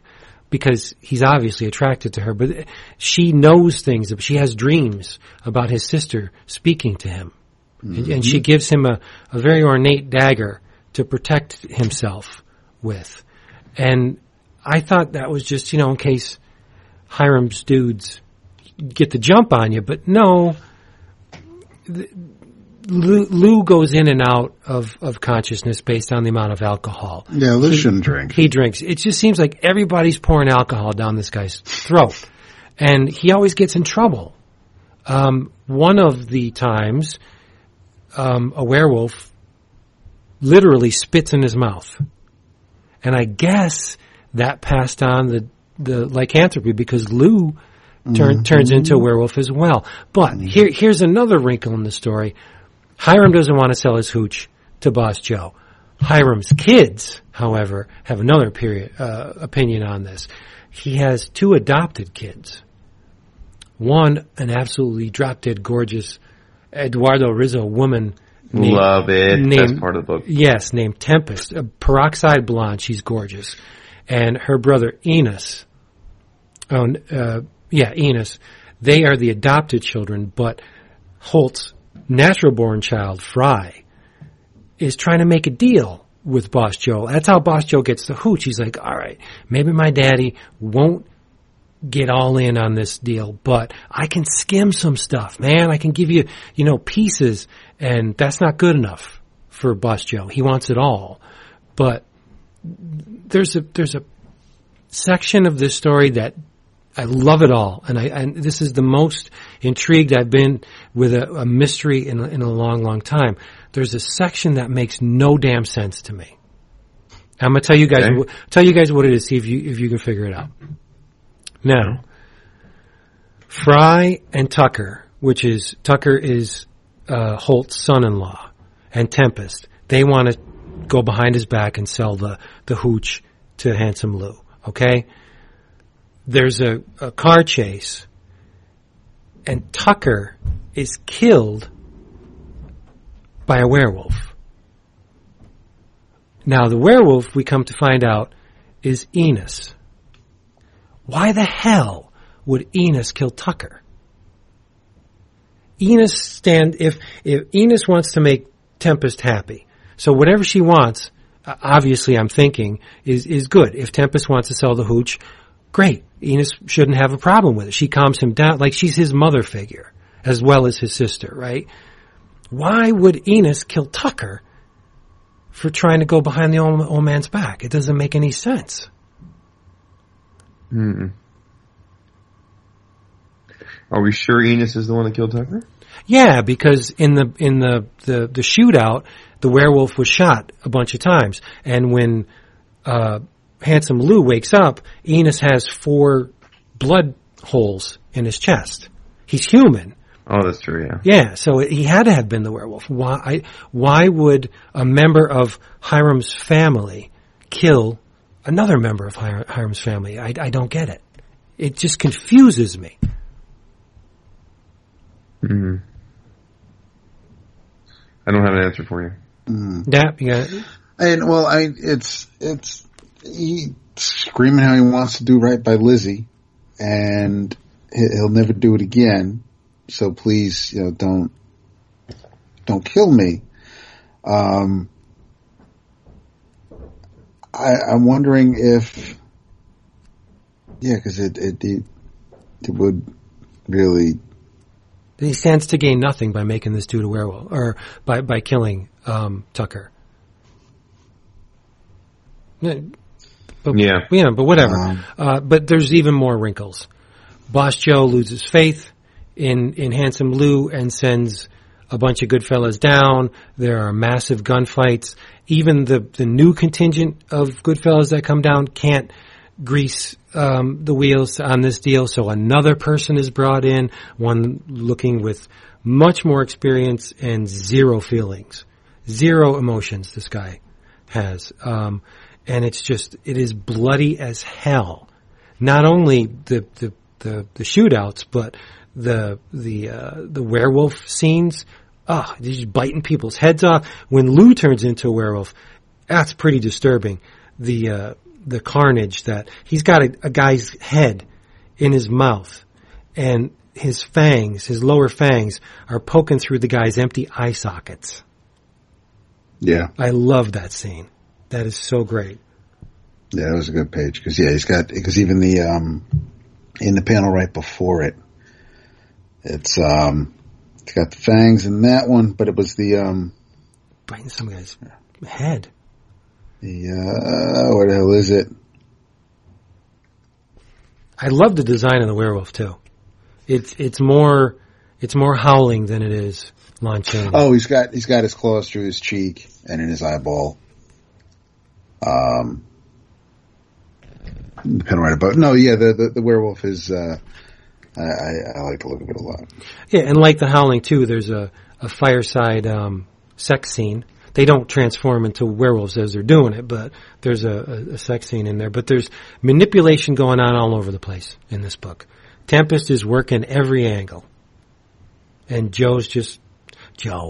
Handsome Lou's just along for the ride. Like, he just screws up left and right. He allows her to push him around, yet he's attracted to Delia, who kind of wants to just help him, but she's doing a little bit of, she's got a little bit of influence on him herself. It's just, I'm intrigued, but I really don't know how it all ties together. After this first volume, 6 issues, the germ of the storyline is there. Somebody wants to buy somebody else's hooch and they ain't having it. But the wrinkles have yet to be smoothed out. I don't know how the werewolves and the magic and all this stuff plays into it. Other than the obvious, there's a werewolf running around. But, like, how did it get that way? Mm-hmm. Are they a family of werewolves? Is Hiram's scar on his face indicative that he may have transformed at one time? We don't know. We'll never know about that. I think he was attacked by werewolves because Tempest and her brother's parents were killed, and so Hiram took them in. So were they really killed, or were they maybe hunted? Maybe Hiram killed them after they attacked him? We don't know. Well, we know that Tempest can create the werewolves. Is she also one? I think she is, but we haven't seen that. I mean, in werewolf lore, a werewolf can be created by a werewolf, so we have to assume she is, right? But if she is, she's able to control herself because she doesn't turn when the moon goes. Well, where's this coming from? That she can create the werewolves? She creates him because she turns Perlo into a werewolf. That's not her. That's Enos. How do you know? How is it? Isn't Enos dead by then? No. Mm-mm. I read that. No, he leaves the barn. Remember that scene where Enos goes, heh, and Lou doesn't like it when someone laughs at him because they know more than he knows, and they know that he knows more than he knows. And then you accept that she set it up, though, right? Oh, of course, yeah. Okay, she definitely set it up. Okay, so maybe to your point, maybe she's not a werewolf, but I don't know. I guess, but this conversation illustrates my main issue with these 6 issues, which is that this was to me not a satisfying arc. In the sense that it doesn't. I'm all for leaving questions that make me want to come back for the second arc, but I didn't feel like they left me with questions waiting to be answered. They just left me with questions, and I'm not sure I'm getting the answers. I'm not even sure we're ever going to see this again. I know you say it's volume 1, but we'll see if they ever come back around to it. Because I think the sales were poor. First of all, I love Risso's art, so it takes a lot for me to dislike a Risso book. And there were parts of this I liked. I mean, I think, Vince, some of the things you talked about relative to the characters, I think Perlo's a cool character. I was vibing on him. I love the setting. I think the idea of a moonshine, I think that's cool. There's a lot to like there. There are bits and pieces that could have made a phenomenal book, but I feel as though it left a lot on the table. I think there are plenty of non sequiturs, not the least of which is the one you brought up relative to Enos, but why is Lou, before he's turned into the werewolf, why is he disappearing for hours on end and not remembering it? What is this? What is the reason with which the Dahlia is seeing visions of his sister? And I don't know. I felt like this was a book that had a lot of grand ideas and kind of threw them all out there for us to ponder them, but I'm not sure we're getting a payoff. It's an extremely slow burn.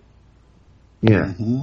Yeah. And I usually back away from that, but in this case, there's something about this book. It's probably the werewolves that's and the magic that's compelling me to read more. Because if it was just, me, if it was just Goodfellas shooting it out, I probably wouldn't read past this first volume. But the horror elements to me are what I want to know. I need to know. So I'm going to continue into volume 2. Mm-hmm. Whenever it does arrive. Yeah. Well, when Jason and I read the first issue, I thought that Azzarello had he had a knack for the dialogue. It read all the characters sound as if I was watching something off Turner Classic Movies. I thought the setting was great. I was digging some of the characters. I didn't read each issue as it was coming out, so there were a couple of months where I read like issue 3 and 4 back to back, but that was after a while of a long time between 2 and 3. Rereading it for tonight, this definitely reads better if you binge it. If you read the trade, you're probably much better off. Because there were things that I picked up the second time, but there's still questions. There's still things that don't quite add up, and there are feints where besides the barn, the final scene between Tempest and Dahlia, I mean, even that looks like it could lead you to believe that Tempest could be a werewolf. But then again, Lou is hanging out in the back where the trees are, so it might not be. There's enough. It's almost like it's a sloppy mystery. They're not trying to give everything away, and they want you to kind of just trying to string you along a little bit, but there's really not enough here where once the mystery is revealed, I'm not saying all of a sudden it's, Hawk is Monarch, but there are just certain things where I'm like, well, that's either very anticlimactic or that just seems like that makes no sense. There are parts of it that are very pretty, but there was more of a miss here for me. There were parts that just dragged out, and there are the parts that were just kind of,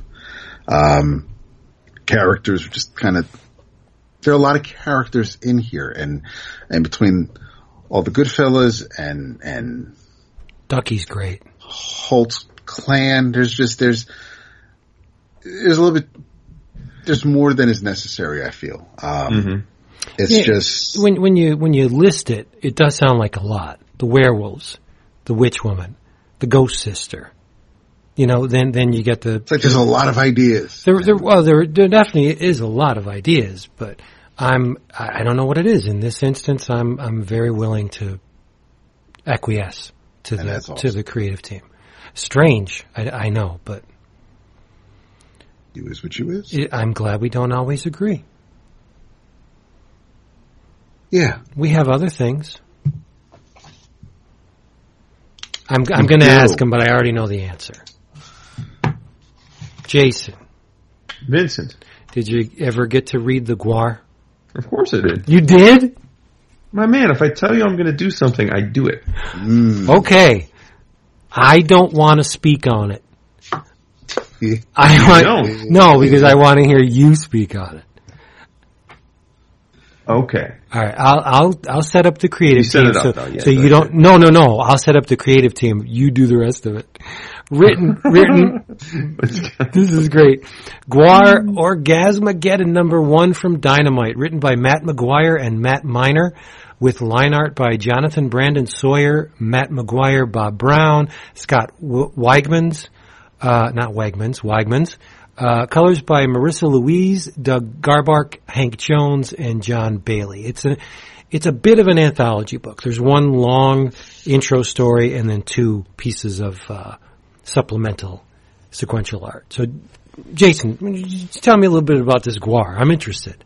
What's it about? Sell me on it.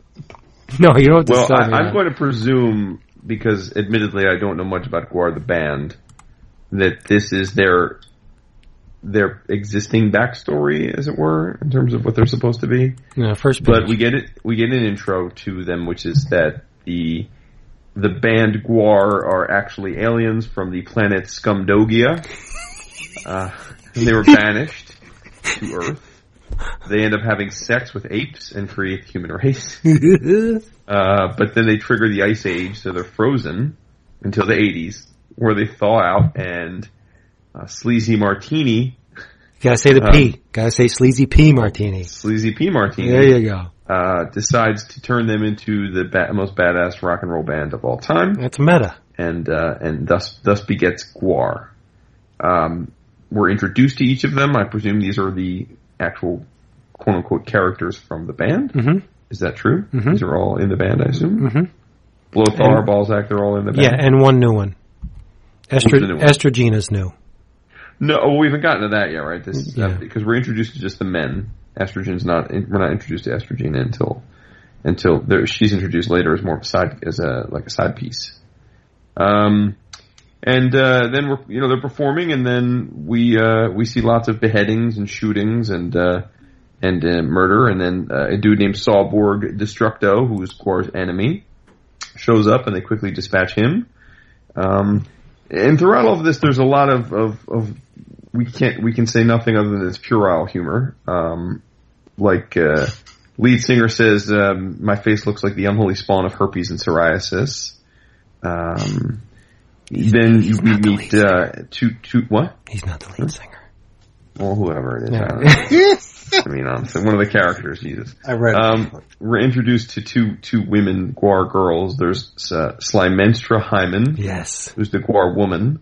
And then there's Estrogena Lugubrious, who's the GWAR girl. And they jump into the fray. Then we meet Mr. Perfect, who looks like, he looks like Dr. Manhattan, only with, like a cross between a love child born of Dr. Manhattan and Rockslide from Generation X. And the battle ensues between them. So, you know, but ultimately this all comes down to all of these beings are agents for the leader of the planet with which GWAR was banned from. Apparently they need them back because of their kick-assedness to fight a fight. We then get a spaceship, which is a giant dick. A dick ship. This is my Christmas present early. Oh my God.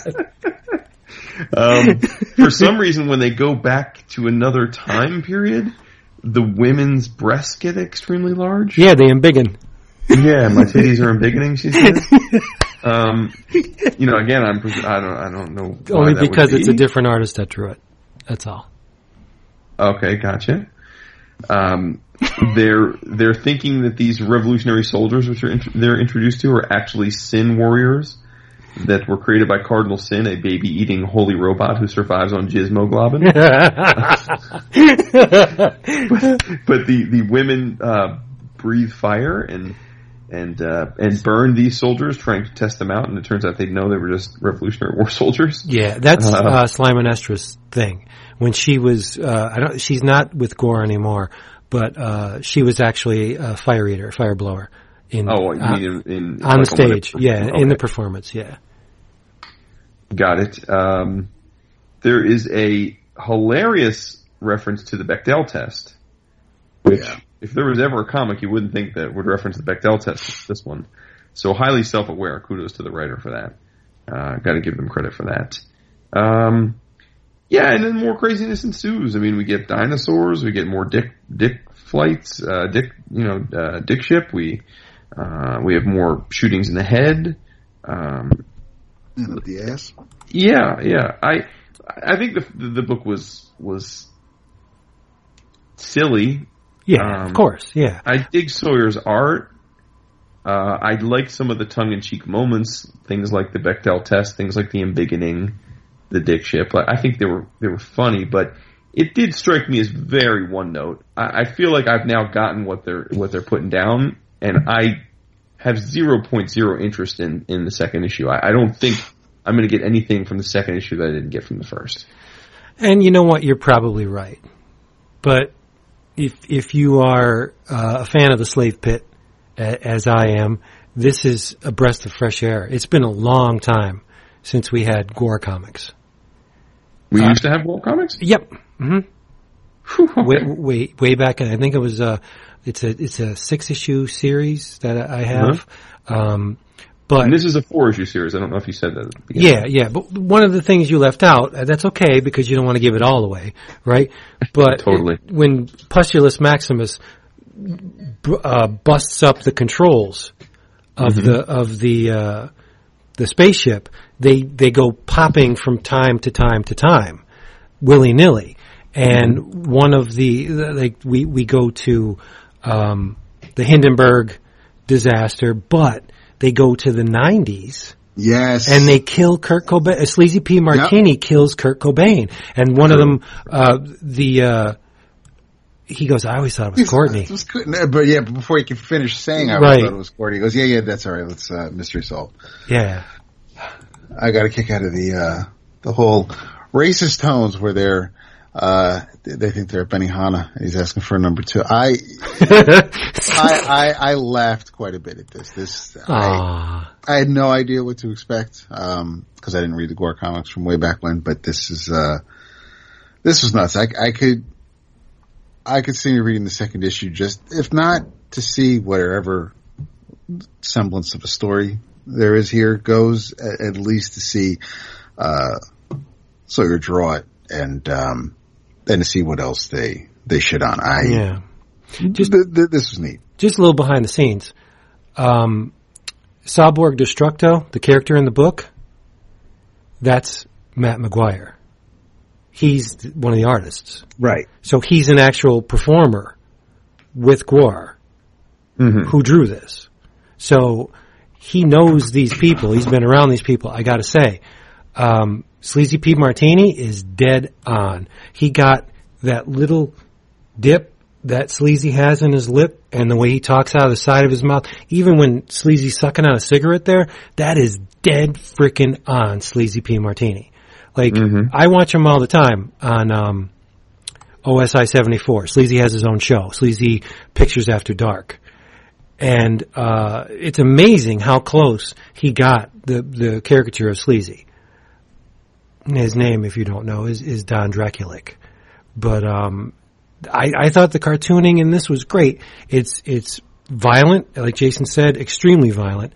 But it's sexy too. Like when Estrogina's in the picture, she's cute. Yes, she is cute. Slymanestra, she's a little muscular. He nailed her. I mean, that's exactly what she looks like. But she was a little bit too masculine. A little too masculine for me. Whatever. But, I like where this is going. It's all kinds of foul and disturbing, and we're going into the Cretaceous period at the end, and there's a T-Rex there, which leads me to believe that maybe Gorgor will show up next issue. And Gorgor is another GWAR character from, what album is it? America Must Be Destroyed. He's in the movie. I just loved everything about this issue. There's no drawback. Even the startling saga of Sergeant Zipperpig FM, and then you get the GWAR Slave Follies. It's great. It's all great, and it's got an indie edge to it. Yet it does, yeah. Yet it's published at Dynamite. No doubt about that. Yeah. Winner, the big old chicken dinner, and there's a little bit of meta in it too. When Mr. Perfect kills Odorous Horungus. Mm-hmm. I'm not gonna. It hurts my heart that you didn't think I read it. No, well, I don't. I should know better than to second guess you. But when I say I'm gonna do something, I'm gonna do something. The thing is, Odorous Horungus was played by the great Dave Brockie, who died of a heroin overdose in 2014. Real life, he died, and he was the longest member of GWAR. I don't believe he was ground floor original member, but well, maybe he was, because I thought up until he died he was in every incarnation of GWAR. But the fact that Dave Brockie has passed is illustrated in this comic with that one panel with Mr. Perfect killing Odorous Horungus. So you don't have to realize why Odorous isn't in this, because he's gone. They have a new lead singer who is already in the band anyway. And some behind the scenes stuff. Someone mentioned earlier in the episode, our pal and interview subject, thanks to Jason, Mike Ruth, actually his first variant cover, the initial variant cover that he submitted for this issue, was rejected because it was deemed too controversial by GWAR themselves. No, are you kidding me? I am not kidding. Have you seen some of the stuff GWAR does on stage? Yeah, it was on Bleeding Cool. But he said the reason why, well, if it were to be published, if it were to be printed, Mike's fear was that a certain the orange resident of the White House may have forbidden Mike from ever. Was he holding Trump's head up? Decapitated Trump? Was that it? There may have been some pissing involved as well. Oh, pee-pee tape. Nice. But, did you know this was a Kickstarter book? I did not. No, I didn't know that either. Yeah. Huh. Well, I'm glad it got funded because I'm loving every damn page of this thing. Or did it? That's why Dynamite did it. But, If you have a Roku, tune into OSI 74 and watch Sleazy P. It's a lot, and Mr. Lobo. Do I have a Roku? You do, right. I love my Roku for that very reason. Monster Madhouse. Vince. Yes. Jonathan Brandon Sawyer will be at HeroesCon. Yay! Fun fact, Jason's always bandying about his original art acquisitions. Do you know that I have an original illustration of Odorous Orungus by none other than Matthew Allison? Do you really? Mm-hmm. It's a full page, too. 11 by 17. I did not know that. Yep. Or did not know that. David knew that because David pays attention to me. Oh, dude. Come on, bro. No, you did me proud with this GWAR. I very much enjoyed hearing you recap this issue. Dick ship. Oh, the dick ship. I love it. And I passed on the original. They did some GWAR action figures. There was an initial set of 3, and I passed on them, and now forget it. And Sleazy P. Martini, he's a very accomplished artist and filmmaker. He designed, it's one of those things that I like to say that without the pulps, you would not have the superheroes. Without Sleazy P. Martini, a.k.a. Don Draculic, you would never have the GWAR stage presence. It's all, I shouldn't say it's all him. His influence is very strong. But, to get where I was going in a long roundabout way, he does these little sculptures of GWAR members. They're beautiful and cute and super deformed, and you can get them on eBay, but I passed on them too. It's like, what is wrong with me? I don't know. I've been trying to figure that out for decades. As have we. Yes. But my heart it's so warm now. It's like the Grinch. Aww. Yeah. So what else do we have? What else? Oh, Jason, should we be thinking about wrapping this bad boy up? Because, it's getting close to crunch time. Hey, man, that's on you. You produce. All right. Well, we do have an In Your Travels. And this will be a somewhat, probably by the time we get done with an In Your Travels, we'll be close to the regular time. A somewhat truncated episode because we are heading off to Heroes in less than 32 hours, 31 hours. We'll be hitting the road in 32 hours. Nice. So you got to forgive us for that, but you're going to get a bunch of extra bonus content if you are a Patreon peep. Now, we're not going to go deep on the Patreon. Let's just say, please investigate our Patreon. And if you would be so kind and you think it's valuable and worthwhile, why don't you kick in and you'll get all sorts of cool stuff. Jason, where can they get the Patreon? Patreon, which is Patreon, so patreon.com/11o'clockcomics. So it'd be the number 11, o'clock comics, all one word. So patreon.com/11o'clockcomics. Yeah, check out our shirts on the Threadless. Check out our 11 o'clock comics homepage. There's a lot of brilliant content on that from David and Jason. And that's 11o'clockcomics.com. And if you want to save money on your comics, because that's a natural instinct, right? Go to Discount Comic Book Service, dcbservice.com. You will never, ever find comics cheaper. Point blank. It's the truth from Valiant. Divinity number 0 will cost you $1.99. From IDW, Donald and Mickey number 1, 48 freaking pages for $2.99.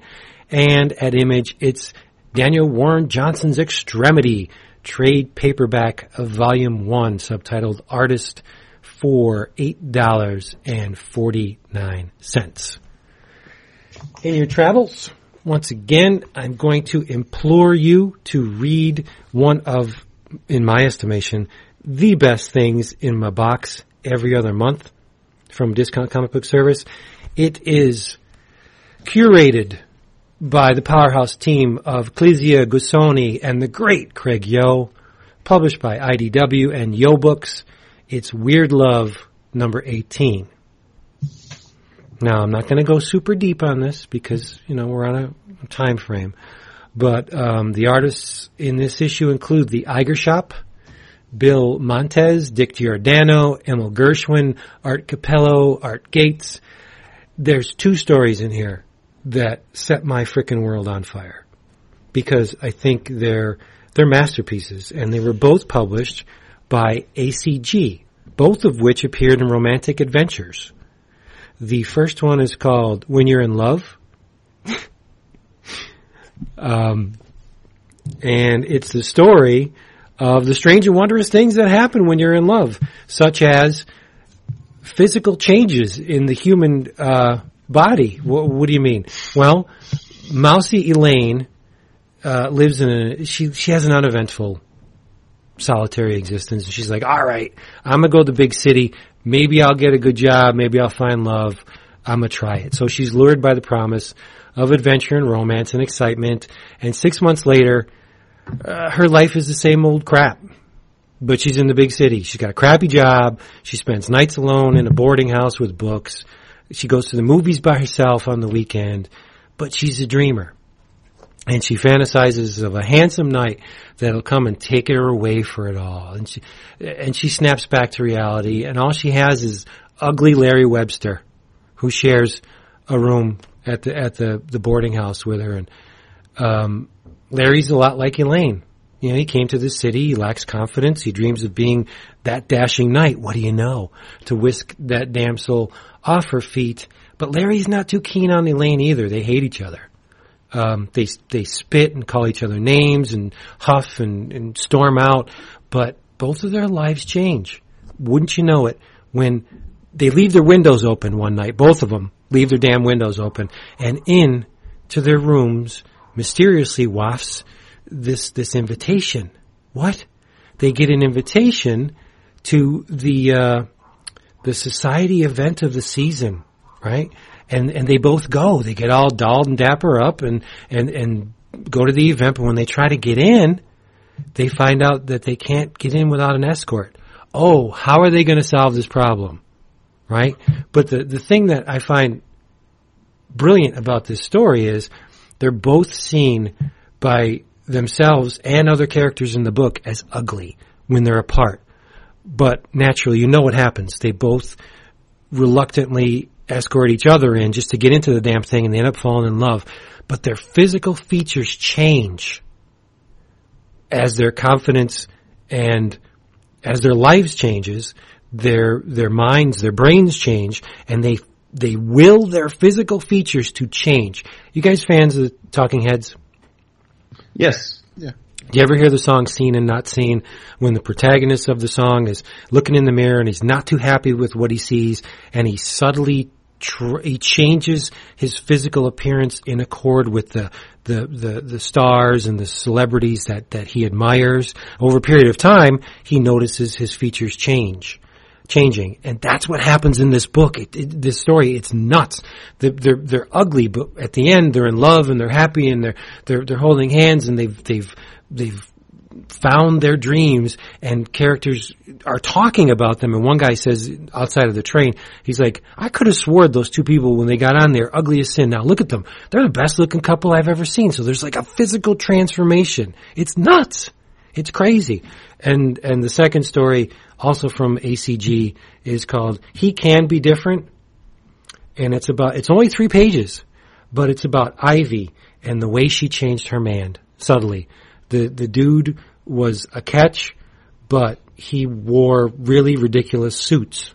Like his suits are red and black vertical stripes with a polka dot tie, and he thinks he looks great. And she's like, oh my God, his clothes are so loud. What'll I do? And she actually gives advice to her friend on how to change a man subtly without losing him in 3 pages. Like she tells him, yeah, I don't know, I'm not digging these loud clothes on other people, and the guy's not picking it up, what she's putting down. But eventually, she frames it in a way where he's like, oh shit, I better get my act together because she's gonna leave me. And he changes, and he's like, comes to the door in a nice suit, but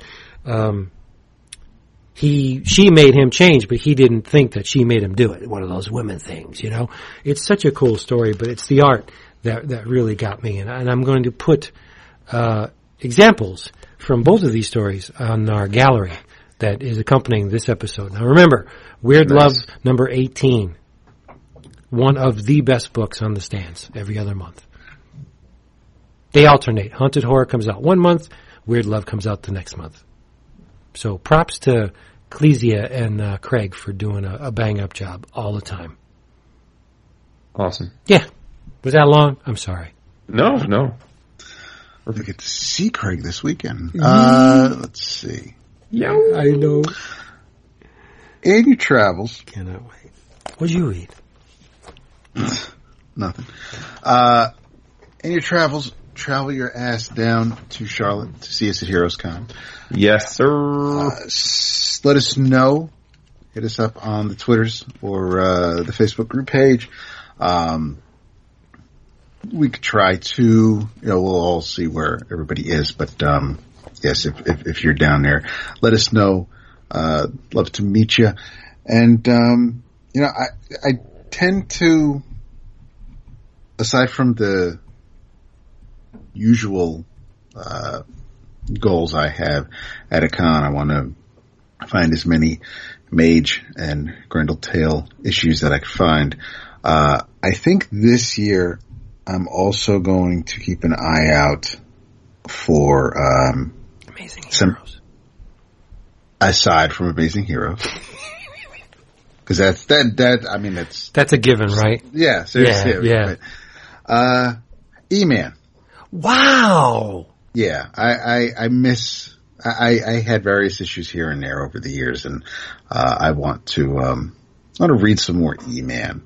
So basically, what I'm saying is, and we say this every so often, but hit up some back issue bins, even if something you may not have, something you may have read, a while ago and just never thought about too much, or want to rekindle that fire, or just look for something new. You will find us, especially since we tend not to go into too deep. I mean, yeah, we will hit the dealers at New York Comic Con and C2E2 and see what they have in some of the boxes, but I cannot wait to see Vince at Heroes going with so much room and it really is. You're not going to feel cramped. It's a different world. Yeah, no, you'll so much, we will have plenty. It's almost going to be like that like the first or second year we went to New York Comic Con. Oh, we just had stop. And I came home like all those goddamn Daredevil issues by Romita Jr. and Williamson. It's written by Jason's fan favorite Innocenti, but there were just so many. You're going to absolutely love Heroes, Vince. But just hit the back issue bins. Especially, I know that there is at least another convention, I think, around the DC area this weekend. So there you can get out and get to a back issue bin. But yeah, just have fun. Go look for older books you may not have read or just read a long time ago and kind of forgot about. Honest to God, paper. What? Paper. It's convention season, bruh. I love it. Yes.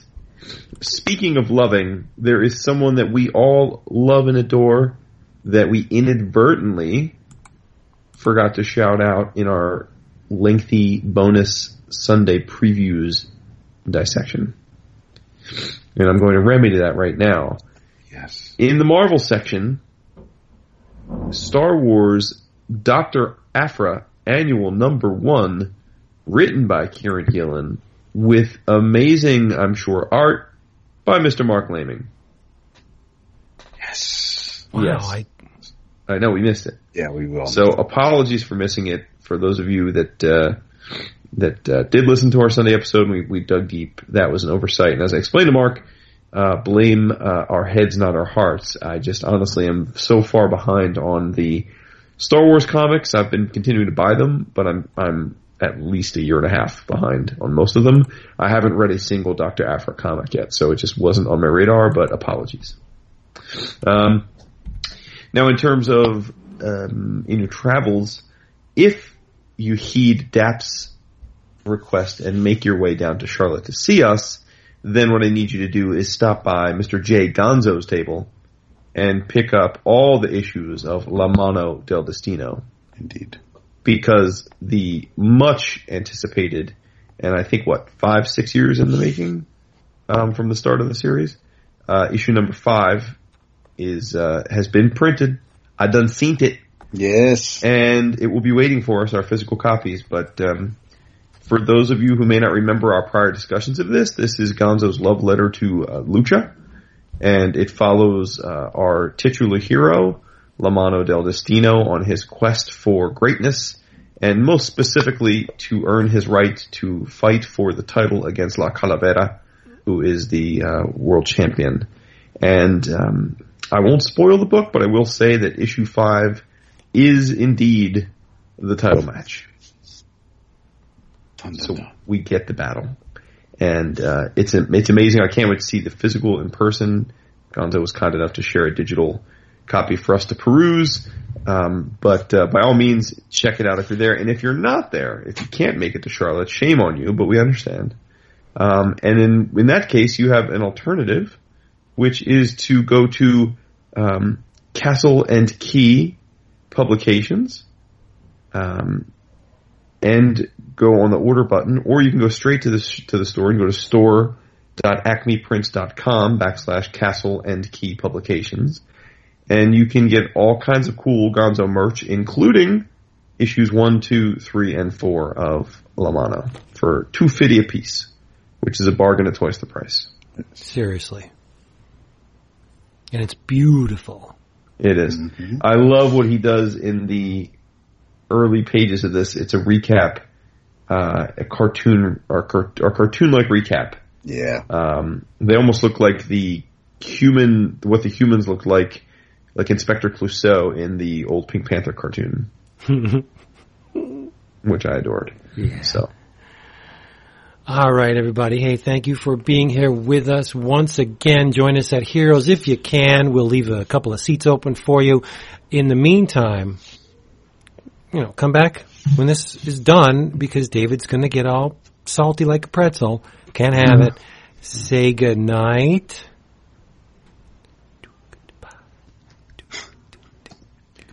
David. Oh, nice cut off. Stinger. Good night.